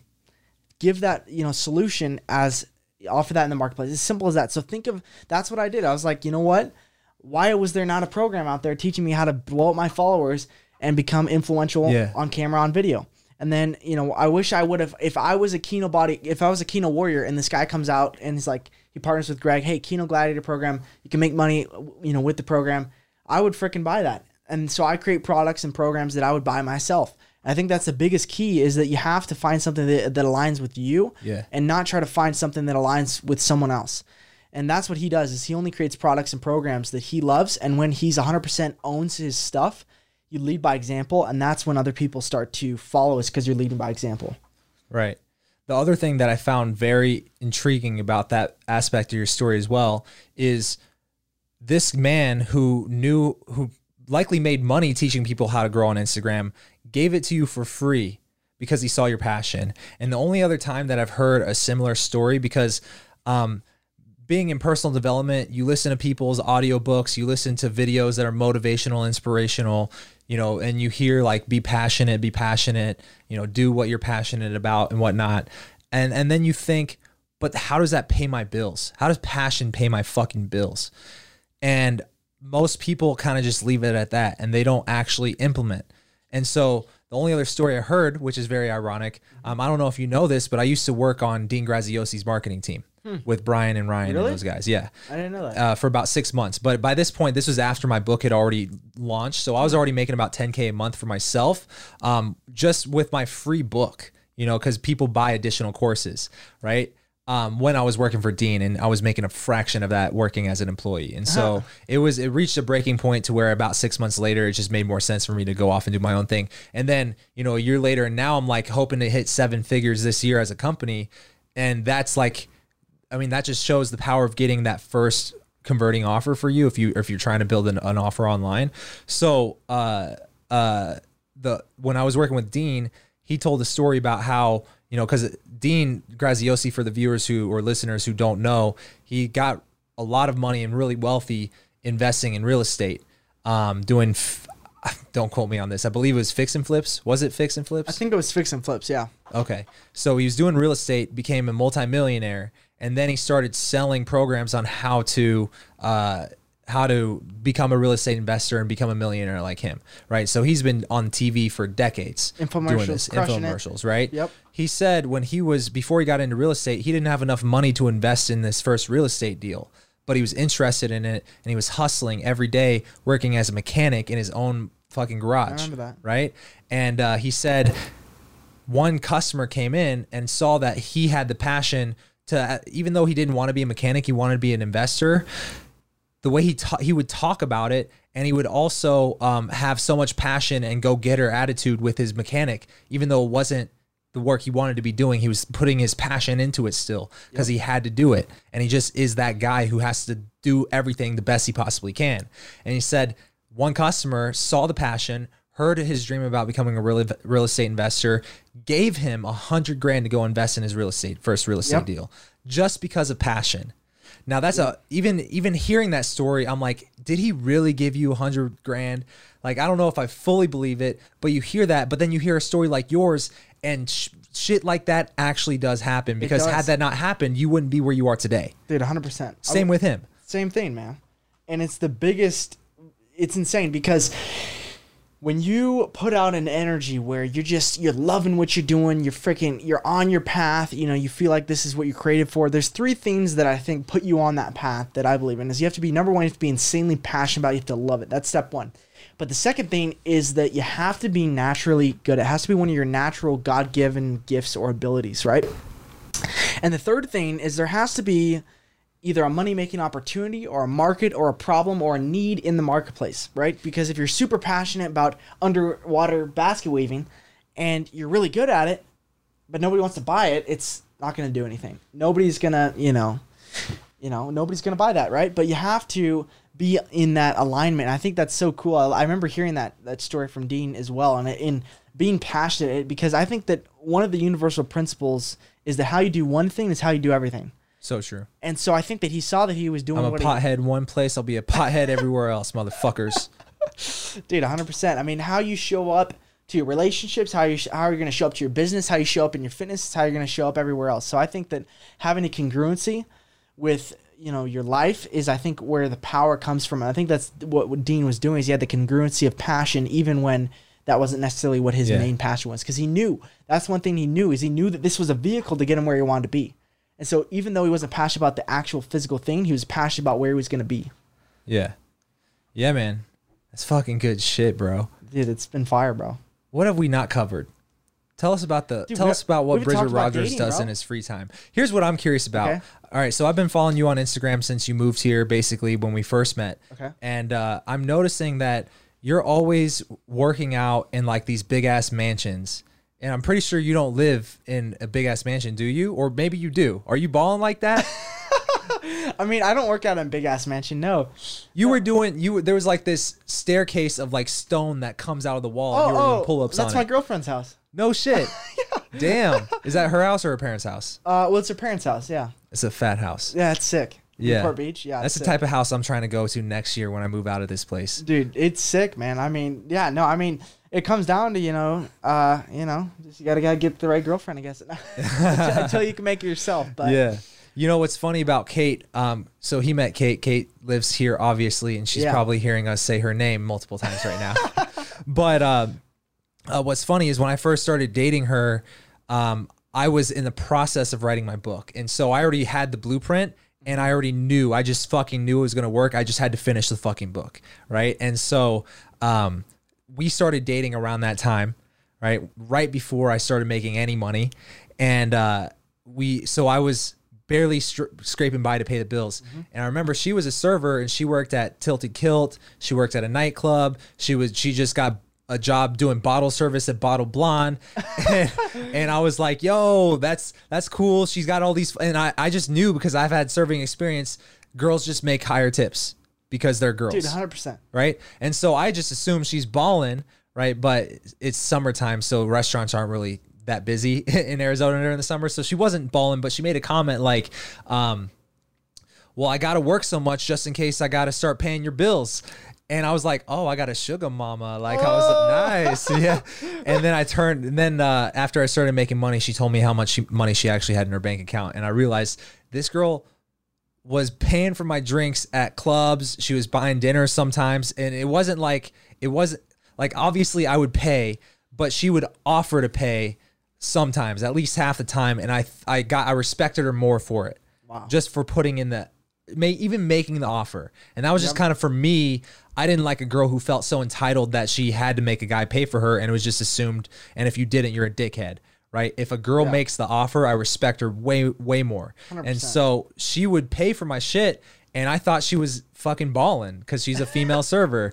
But she wasn't balling. I forget so I didn't have a sugar mama like you, but I was definitely interested at the time. Oh, man. No, I feel you, bro. But, dude, we need to jump into dating before we hop off here, because Yes. I definitely have some things for the guys that will definitely help them. So here's what what I learned from Brian, who I'm interviewing on Sunday. Okay. So he will be one of the episodes that these guys can binge watch. Brian's the homie. You have to listen to the whole interview. Brian, if you've ever been annoyed by seeing Chris the Mexican from my team on my YouTube ads, and we're flashing the YouTube ads everywhere on YouTube in front of you, Brian is the guy who makes that happen. He runs the YouTube ads.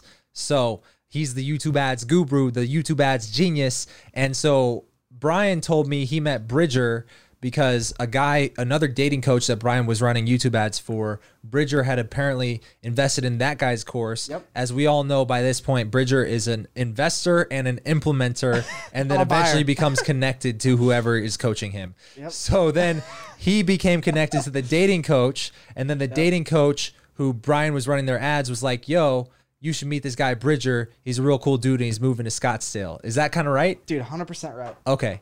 So then how did that lead into you dating? So I think that's kind of how you got into dating, right? Well, you know what? That guy's he was good, but I actually invested in his coaching, not for the dating. I invested in his coaching because I loved his funnel so much, his marketing. okay. So this is when I was working for Kino Body, and immediately I was watching a video on YouTube, and his ad stopped me in my tracks. It was the most genuine, real ad. I watched the whole thing, clicked the link, watched the whole video, and bought right there. Okay. And I don't buy very often. It has to be really fucking good, right?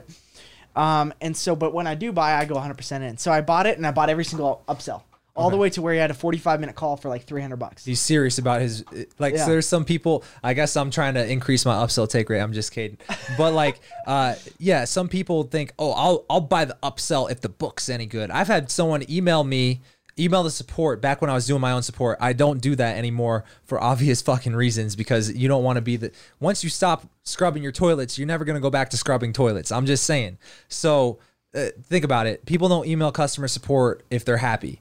So you get the cream of the crop. It's only a small percentage, but the percentage makes a lot of noise. It's true. So I had a guy who got sent over to my book sales page through an affiliate, and this guy didn't have a really good quality list anyways. And it's like the toxic pickup artist mentality type of list, right? And so this guy goes, well, let me see some infield before I decide to buy your book. I'm like, the book's fucking free. And he goes, well, send me the ebook version so I can make a judgment on if I want to pay for the physical book. And this guy was just a taker. And I said, honestly, man, you're probably not the right person to buy the book. I don't recommend you buy my book. In fact, please don't. If you do, I'll end up refunding you and not sending you the book. And I told him that. And because I don't want someone like that on my team. I only want the cream of the crop joining Raw Dating Advice. And to be the cream of the crop, you don't have to have the skills.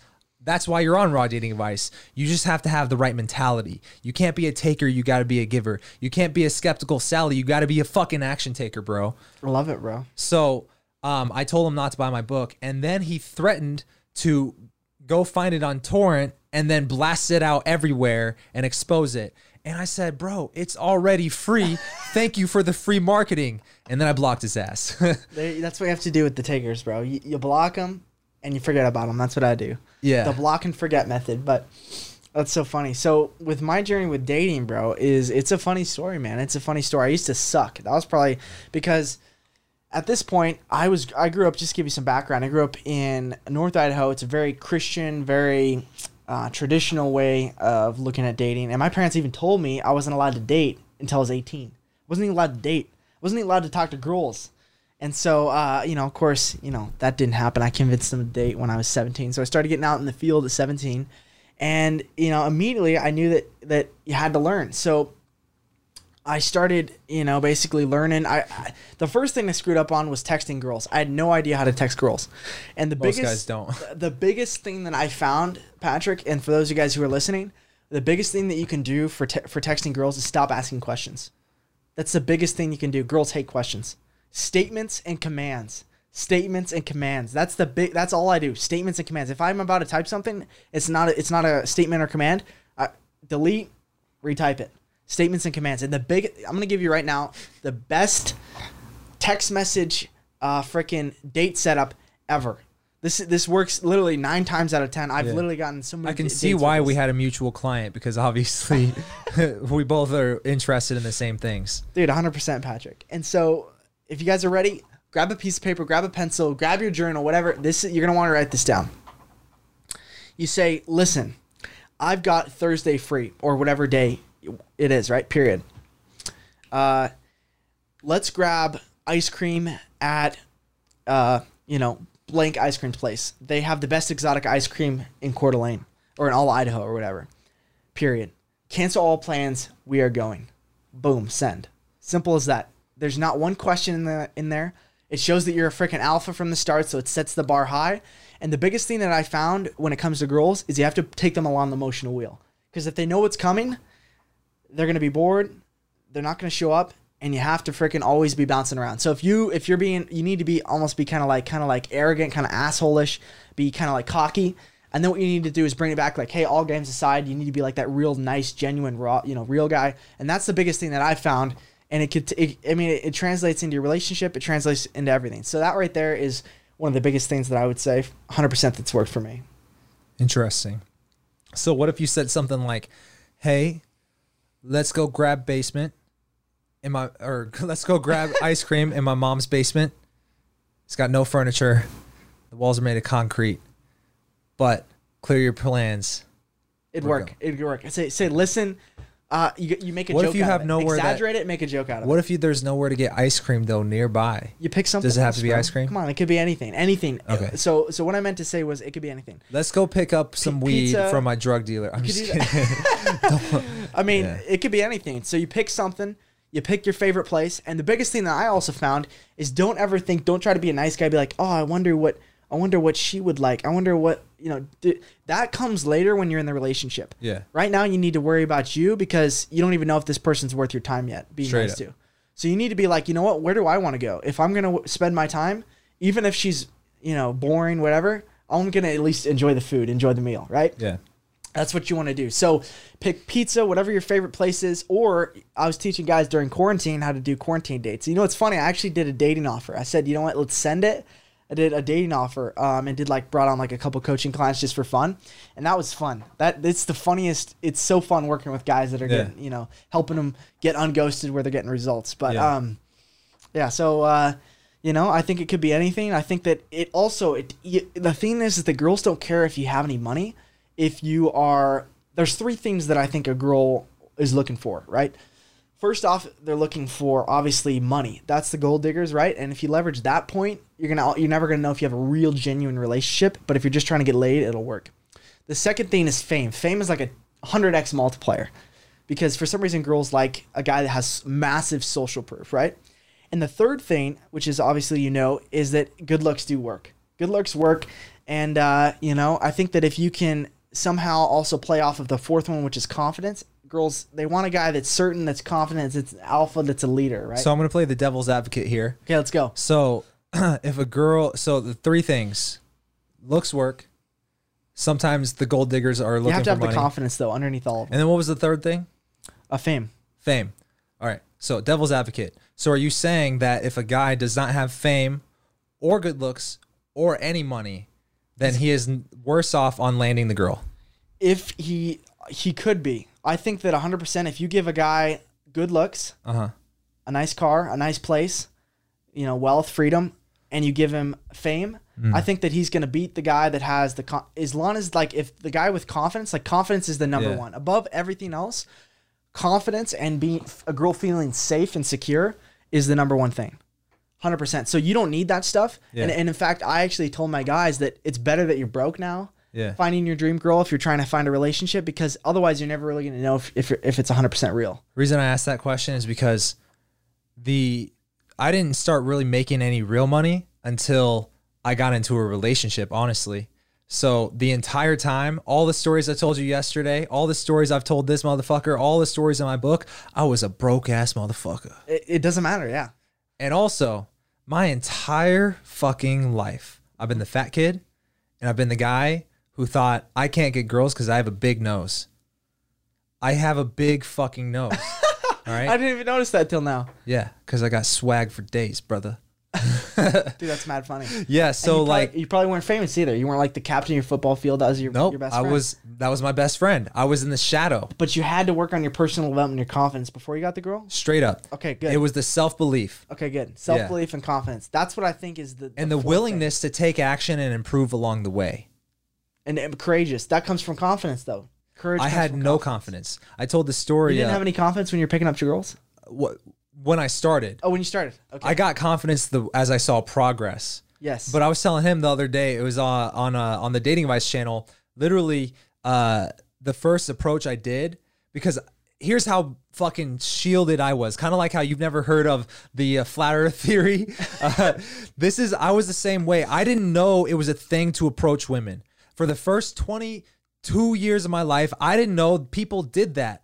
I had heard of pickup artists, but I thought that was like a fad, kind of like scooters, Wow. And so when I would go out to bars and nightclubs with my friends from college, my social circle, I would just talk to my friends while I was there. And I would even complain, I can't even hear my friends talking while we're at this club because the music's so loud. But I didn't realize, you can talk to girls that you don't know and actually pick them up. And by the way, you don't have to do that at a bar or nightclub too. You can do it anywhere where you see a girl that you think is attractive. So I was so shielded and sheltered that I didn't even realize it was a thing. So when I realized that was a thing, I was like, oh shit, okay, well let's go try it. I was so fucking nervous. And I'm normally like, I had a reputation in college, and this is around the time where I had zero game. I had a reputation in college. Patrick is just as surprised at the words that come out of his mouth as everyone else, because I just have no filter and I own it, right? And so I had no problem just talking, but the strategy was wrong. I didn't know how to attract. I didn't know how to create tension. I didn't know any of that stuff. And so when I approached, it was like anything I'd ever known about conversation just out the window. Is like you're fucking blank. And so the first couple of times I talked to a girl I didn't know, I couldn't speak above a whisper because all of a sudden my mouth was dry, my throat was dry, and I had to keep drinking water to fucking clear my throat, and so I could speak. I couldn't speak above a whisper. And then the third girl I approached, I was just so awkward that she gave me her phone number because she felt sorry for me. Did she ever text you back? Oh, and by the way, when I got into game, no, she never. She told me not to text her because she was engaged. Oh, she gave you her number. Yeah, Dude, that's mad funny. so That reminds me of a story that I'll tell you. Remind me. I have Okay. a funny ass story that, yeah. okay, we'll get into that. I had braces this entire time. I had braces from the age of 20 to 24. Okay, imagine that. A lot of the stories I tell about me Yep. going, like losing my virginity, getting into dating advice, getting into dental school, like all this stuff. I had fucking braces, picking up chicks with braces and a big ass fucking nose and no confidence. No money. With no money, Nobody knows who you are. Not famous. no fame, right? And the looks, you say the looks aren't there. I think And you're a good-looking I dude. thought I was an ugly dude. I Okay. thought, because you don't have any, you're not trying to attractive, explain, you just try to make sense of why you're not getting the girls. So you think it's because, oh, I need to be buff, I need to be ripped. I was ripped. I got ripped. I did P90X, like I said, every day for 3 years. And then I got buff after that. I wasn't getting girls. I had braces, so I thought it was a braces. I had a big nose. I thought it was a big nose. I thought there had to be something wrong with me. It's the energy and the confidence, right? It was because I was too nice. It was at the end of the day, I was just really just too nice. And so me overcoming the nice guy behaviors was me learning that I could approach women, and then learning when you approach them, don't be so fucking nice right off the bat. Don't be the guy who tries to get to know everything about them and have the interview and ask them fucking questions you don't give a shit about, right? I was great at connecting with women. I was terrible at attracting them, which is why I wrote my book. Like you said, you get good at something that you struggled with, and then you get so good that you get other people to want to hear your input, and you ask them if they'd be interested in hearing your advice, right? Yep. That was me. And so I wrote the book, 107 Proven Ways to Get the Girl, as the front end of my business, as the person who greets you at the fucking door, the free book teaching you how to attract women, because that was the shit I was missing when I was guy who had no confidence, trying to figure out why I'm not getting any girls, but great at holding conversation because I have no filter. Right? So whether you're not, you have no filter, or you're introverted, or you just blabbermouth like me, if you don't know how to attract her, you're not going to attract her, period. And so that's why I wrote the book. And that's why it's about attraction. Right? I love it, bro. That's fire, bro. I Drop get the into mic, it. bro. Yeah. Drop the mic. I get into it. Dude, I love it, bro. Yeah. That's incredible story, man. I mean, I think that's where it all I think that's, you know what I think, that's why I think so many guys look up to you, is because you have the hero's journey. Yeah. Because what I teach right now is I'm teaching guys basically how to do what I do, which is how to become, a respected fitness influencer on Instagram, grow on Instagram, and things like that. And so one of the things that I tell them is it doesn't matter if you have the most insane physique ever. It doesn't matter if you have the most insane Brad Pitt genetics or physique or body ever, because guys don't care what you look like if you didn't look like them right now. If you can't connect to them, the connection is the biggest thing when it comes to your audience. Like, you being able to tell that story. Guys have something about them that they don't like. For me, it was me being skinny, so I can relate to you on, the big nose thing, right?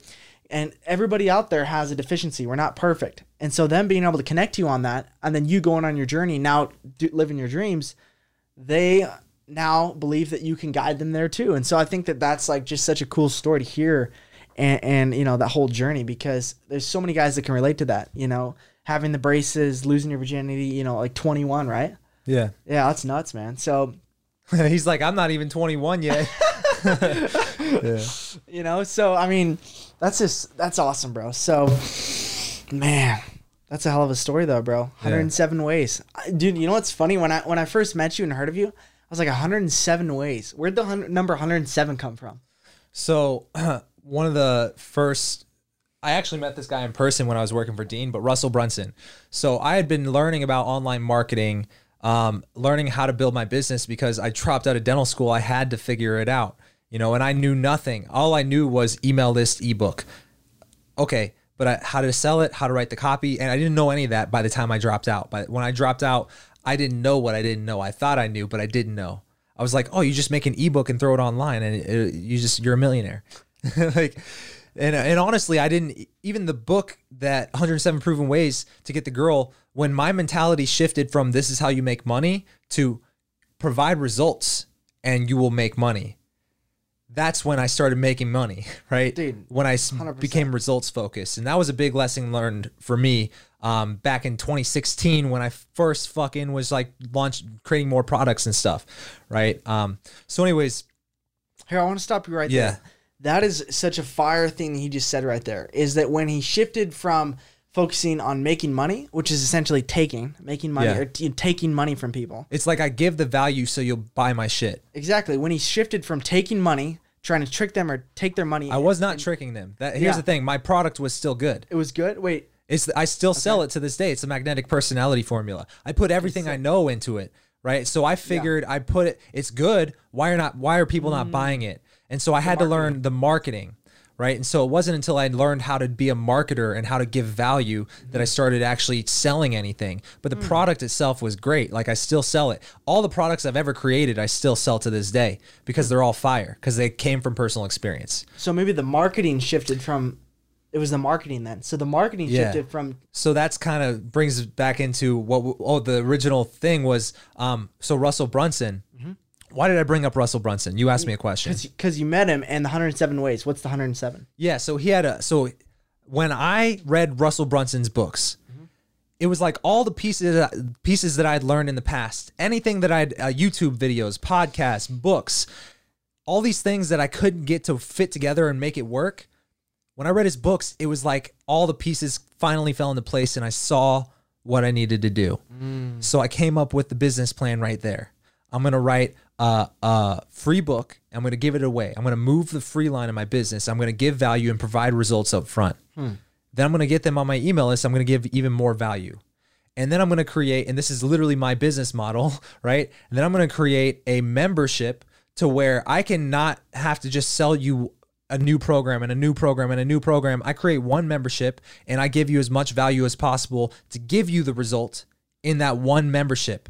Right. So obviously the longer you stay, the more you get to work with me intimately and the better your results get. And so that's kind of, it's a real coaching business, unlike most businesses, which is like, I'm going to sell as much as this and gear up for this launch and only create it so I can make sales. And hopefully, regardless of if people get value or not, because I want the sales. And then I'm going to create the next thing and then the next thing and then the next thing. I said, how do I actually become a coach who's on their side, who actually wants to provide the results? So it's free book. I bring you in the door. I wow you with the results that you get. If you want to work deeper with me as your coach, you join the membership. If you want to work even deeper and get that in-person environmental exposure, you come to my boot camp. And I focus on the fucking trifecta. I don't launch new things just for the sake of launching new things. I don't promote things just for the sake of putting money in my fucking bank account. I give value and I trust it'll come back to me. And it's worked. And that's why we're gaining momentum. And so I think is that actually answered the original question? What was the original question? Oh, where'd the number 107 come from? So Russell Brunson has an offer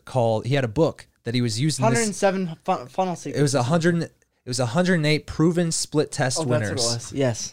108 proven split test winners. I actually have the book, but I was like, okay, Russell Brunson's whole thing is about modeling success. At the end of the day, it's modeling what is already working, model success. And that's just like with any area of your life. You want to improve your results. You find someone who has success and you model success. You model what they're doing. And even better, you get in contact with them. You get to know them. You network with them, right? And so that's the lesson here. But so I wanted to model success. 107 proven split test winners, or 108 proven split test winners. So when I wrote the book, I wrote the book with the intention of calling it 107. I changed it from 108 because I know that 107 just sounds better. And so it's an odd number. 107 proven ways.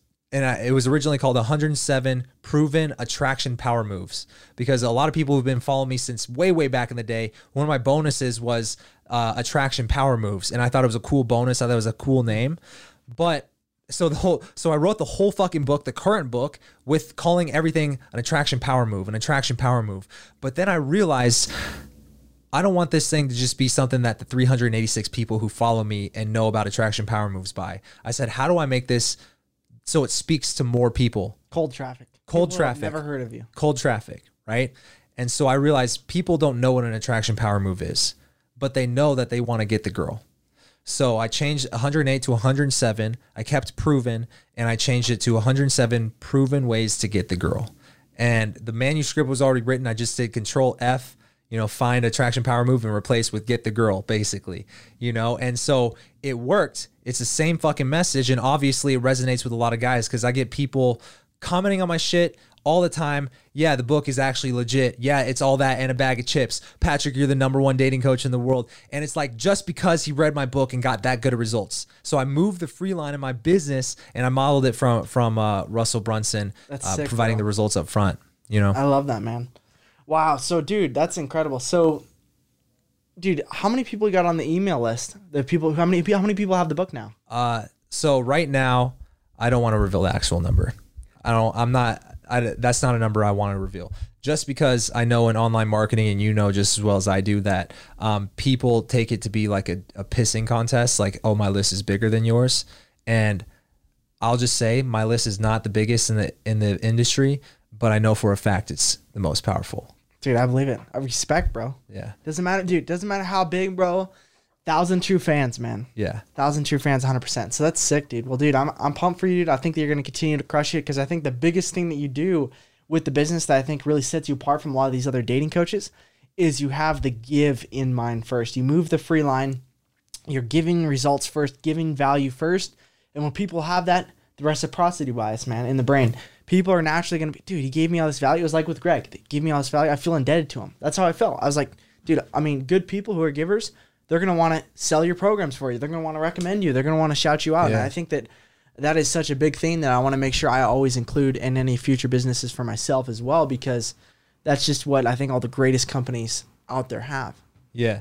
Like, I've seen some fucking scammy shit out there. Dude, and it's especially just in because dating. you can, especially In dating, bro. I'm not going to name any names, but there's one guy who was modeling the same type of free business model, like the free line, but he was selling what I would consider snake oil, because he's selling you the scent of colognes to buy, but he's selling it for a higher ticket, and then he sells you an additional program, and it's just even more cents to buy. And it's like, you're telling me what cologne to buy. That's so your fucking low value. solution. That's so low value. Yeah. He's taker, Taker, bro. Straight taker, bro. snake oil. Snake oil, bro. The snake oils never get anywhere, bro. They'll trick a couple people in, then guess what happens? Word of mouth. Yeah. The takers and the givers both get word of mouth. Refunds, chargebacks, you Yep. name it. Which word of mouth do you guys want? Do you want the giver word of mouth, where you've got people saying, this guy changed my life, he's giving me so much value? Or do you want, this guy screwed me over, this guy scammed me? Do you want to be fucked me given over? the D, or you want to be taking the D, motherfuckers? Exactly. That's how you guys got to think of it. Yeah. I think we should end on that note. Dude, I think we should end on that. That was mad fun, bro. Yeah, man. All Good. right, Patrick. Well, you're Thank the you man, so bro. much. We got to have Thank you you on s- again in the future. We're going to grow, and I want people to be coming back on. Those podcasts that have been around for decades. I'm talking about the one that specifically got sold for $100 million to Spotify, Joe Rogan. You notice he has people on over and over again, because audience, that cult-like following, they love to grow with you. And I know that this channel, we're starting it from scratch. I have a channel that's successful. Why am I starting a channel from scratch? Again, this is not for the money. This is for the passion. I am Love it. passionate about fucking having conversations. I'm passionate about just sitting down and creating content in a fucking a platform that doesn't have a box I have to fit into. I can make the box whatever the fuck I want to make it, and that's the shit that inspires me. And so I I want you to be one of those fucking people we got to have back on. They got to grow with you too, Dude, seeing let's do you it. progress over time on this podcast. Dude, I'm pumped, man. I'm freaking pumped to be back. I'm pumped to drop some more value. It was your first podcast. Yeah, it was my first podcast. So when you're on more podcasts coming up soon, because you're a youngin, you're just starting in the game, you're coming into your prime, right? We're gonna look back on this and you're gonna say, my first boy podcast was Patrick. raw and relentless. It was raw. It was real. We dropped it with the boy. Raw dating advice. It wasn't a boring fucking podcast like every other podcast that gives personal development advice where they have to stick in this fucking box Yeah. and they all sound like each other. This is raw and relentless. It's fucking personality driven. It's entertaining. We talk about whatever the fuck we want to talk Aliens, about. baby. Aliens. UFOs. If I want to fucking talk about aliens, I'm going to fucking do that shit because the fucking top podcast in the world, Model Success, got sold for $100 million to Spotify for only 3 or 4 years. What the fuck? Dude, you're coming up. Again, in the next it's 5 not to about 10. the money. It's about the passion. It is, bro. And you keep this up, bro. Valuetainment, the boy Patrick Bet David, he made a prediction the next 5 to 10 years, a podcaster will get a $1 billion contract with somebody. And that could be you, bro. So I want to inspire you to stay on your passion. Do we have time for another quick story? Dude, quick story. Let's do it. Okay. Because I told this story on a separate podcast. I forget which channel it was on, but we literally told it in this studio. Oh, it was with Clark. Okay, maybe go check out Clark's interview because I told this story because I think this might be fucking talk about law of attraction. I talked about on Clark's podcast. I never believed in law of attraction until I started smoking weed. And I only started smoking weed because I realized I came up with more creative solutions when I smoked after I'd worked all day. And I came up with creative solutions to my business, which honestly is the foundation of what Raw Dating Advice is today.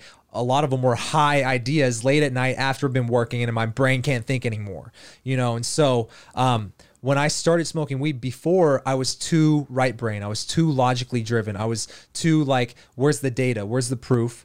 And I was less about trusting the process, feeling the energy, law of attraction. I thought it was very woo-woo. Clark is a very big law of attraction guy, right? And so when I told him this, it really stood out to him. And now you just connected another dot for me because you brought up what I also saw in that Valuetainment where he's like, I predict in the next 5 to 10 years, there will be a $1 billion podcast and likely be a podcast that started today. And it was kind of one of those messages, right? On Clark's podcast, you can go watch the episode after this one. Literally, I had a dream, and I don't pay attention to the lottery at all, but I had a dream as I was coming out of sleep, super vivid, that I had won $1 billion lotto. And I looked at the lottery ticket in my dream, and it said Mega Millions Lotto. And I'm probably like a lot like you to where unless it has to do with our business or what we're working on, we don't pay attention to it. We kind of get tunnel vision, right? And so I wasn't paying attention to the fucking lottery. I've never looked into, I don't buy the lottery because to me, it's like, why am I going to just buy a ticket where I have almost zero chance of winning, right? And It's a scam. So I won specifically $1 billion because in my dream, it was so vivid. I had already processed like what it mentally felt like to have $1 billion and realize that I won it for doing nothing. And so when I woke up that morning and I vividly saw Mega Millions Lotto on the lotto ticket in my dream, I was like, how crazy would it be if I looked up Mega Millions right now and it was at $1 billion? And I don't know if you know this. You probably don't because you're a teenager. And the first time I learned it, I was your age in college. But it's very rare that the Powerball or the Mega Millions gets to $1 billion. It's always like 34 million, 100 million. The only reason it gets that high is because they haven't had a winner for that long. So that's how the money builds up. And that's why it changes. Because all the money from the lotto tickets go into that big ass pot. And so it got up to $1 billion. And I was like, the stars fucking aligned, and I have that dream on the day that it happens to become a big ass story. It's at $1 billion. Tell me you bought a lottery ticket and you won. I bought a lottery ticket and I'm a secret billionaire. No, I'm just kidding. In the making. Yeah. So I bought a lottery ticket and long story short, I didn't win. But the crazy part is I was so convinced that I was going to win. I bought the lottery ticket and I in my head, there was no doubt that I was going to win. Just like there was no doubt that when I wrote my book, it was going to take off. It was the same level of conviction because it was so vivid in my dream. And so Did you say you were so convinced you were going to win or you weren't? I bought the lottery ticket and in my head, it was the winning lottery ticket. Okay, you were so convinced it because the drawing was in the future.